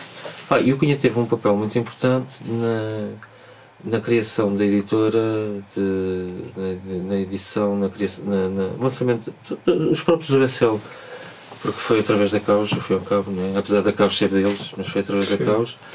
A promoção de eventos do norte a sul do país, ele apostou forte e tem que se reconhecer o trabalho. E eu tenho pena e lamento que depois da morte dele, ou na altura da morte dele, muitas das pessoas não tenham realmente prestado uma homenagem como deve ser, porque acho que ele foi uma das pessoas responsáveis, sem dúvida. Houve divergências, até comigo houve divergências, mas andava-se, né? E acho que ele merecia pelo menos um outro tipo de homenagem, porque eu não digo 90%, mas se calhar 70% do que se fez foi graças a ele. tudo o que apareceu ao princípio. Sim. Os eventos foi tudo mão dele. Ajudou de outras pessoas, como é lógico, mas Claro. foi tudo mão dele. Todos aqueles eventos, feira virtual e tudo, realizou-se. A parte toda administrativa, digamos, e da parte toda de contratar e falar com as pessoas e ter autorização dos espaços foi através do Cunha, sem dúvida. Nenhum de nós mexeu por ali, tirando em Coimbra. Nós em Coimbra fizemos para aí 3 ou 4 viagens a Coimbra para saber o sítio onde a gente ia fazer, mas toda a outra parte foi, tirando a música, foi através do Cunha. E ele incentiva imenso e depois tens a edição dos discos, as compilações e pronto, eu acho que ele merecia uma outra homenagem, sinceramente. Até a Tecnolândia, por exemplo, não é? Tecnolândia, pronto, tens a Tecnolândia. A maior parte dos eventos todos daquela altura foi de mão dele. Pronto, e depois tirando os da X-Club, o X-Club é à parte, não tem nada a ver. Mas todo o resto. O que eu tenho pena é que o Cunha depois se calhar misturou-se com as pessoas erradas. E não estou a falar nem do Rui, nem do Tó.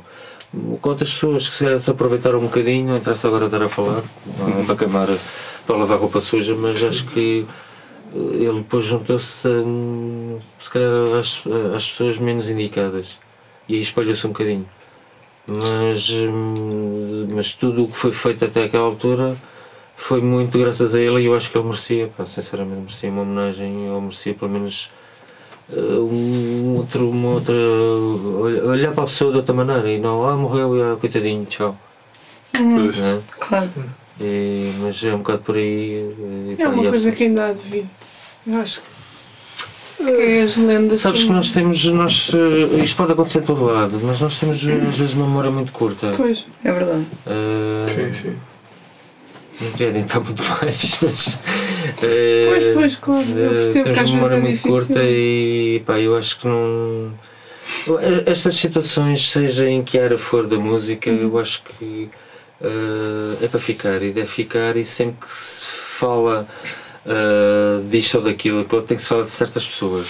As pessoas são importantes, Claro. as pessoas é que fazem Tudo. Claro. E há pessoas que. não. E pronto, e essas pessoas têm que se falar, quer dizer. Claro.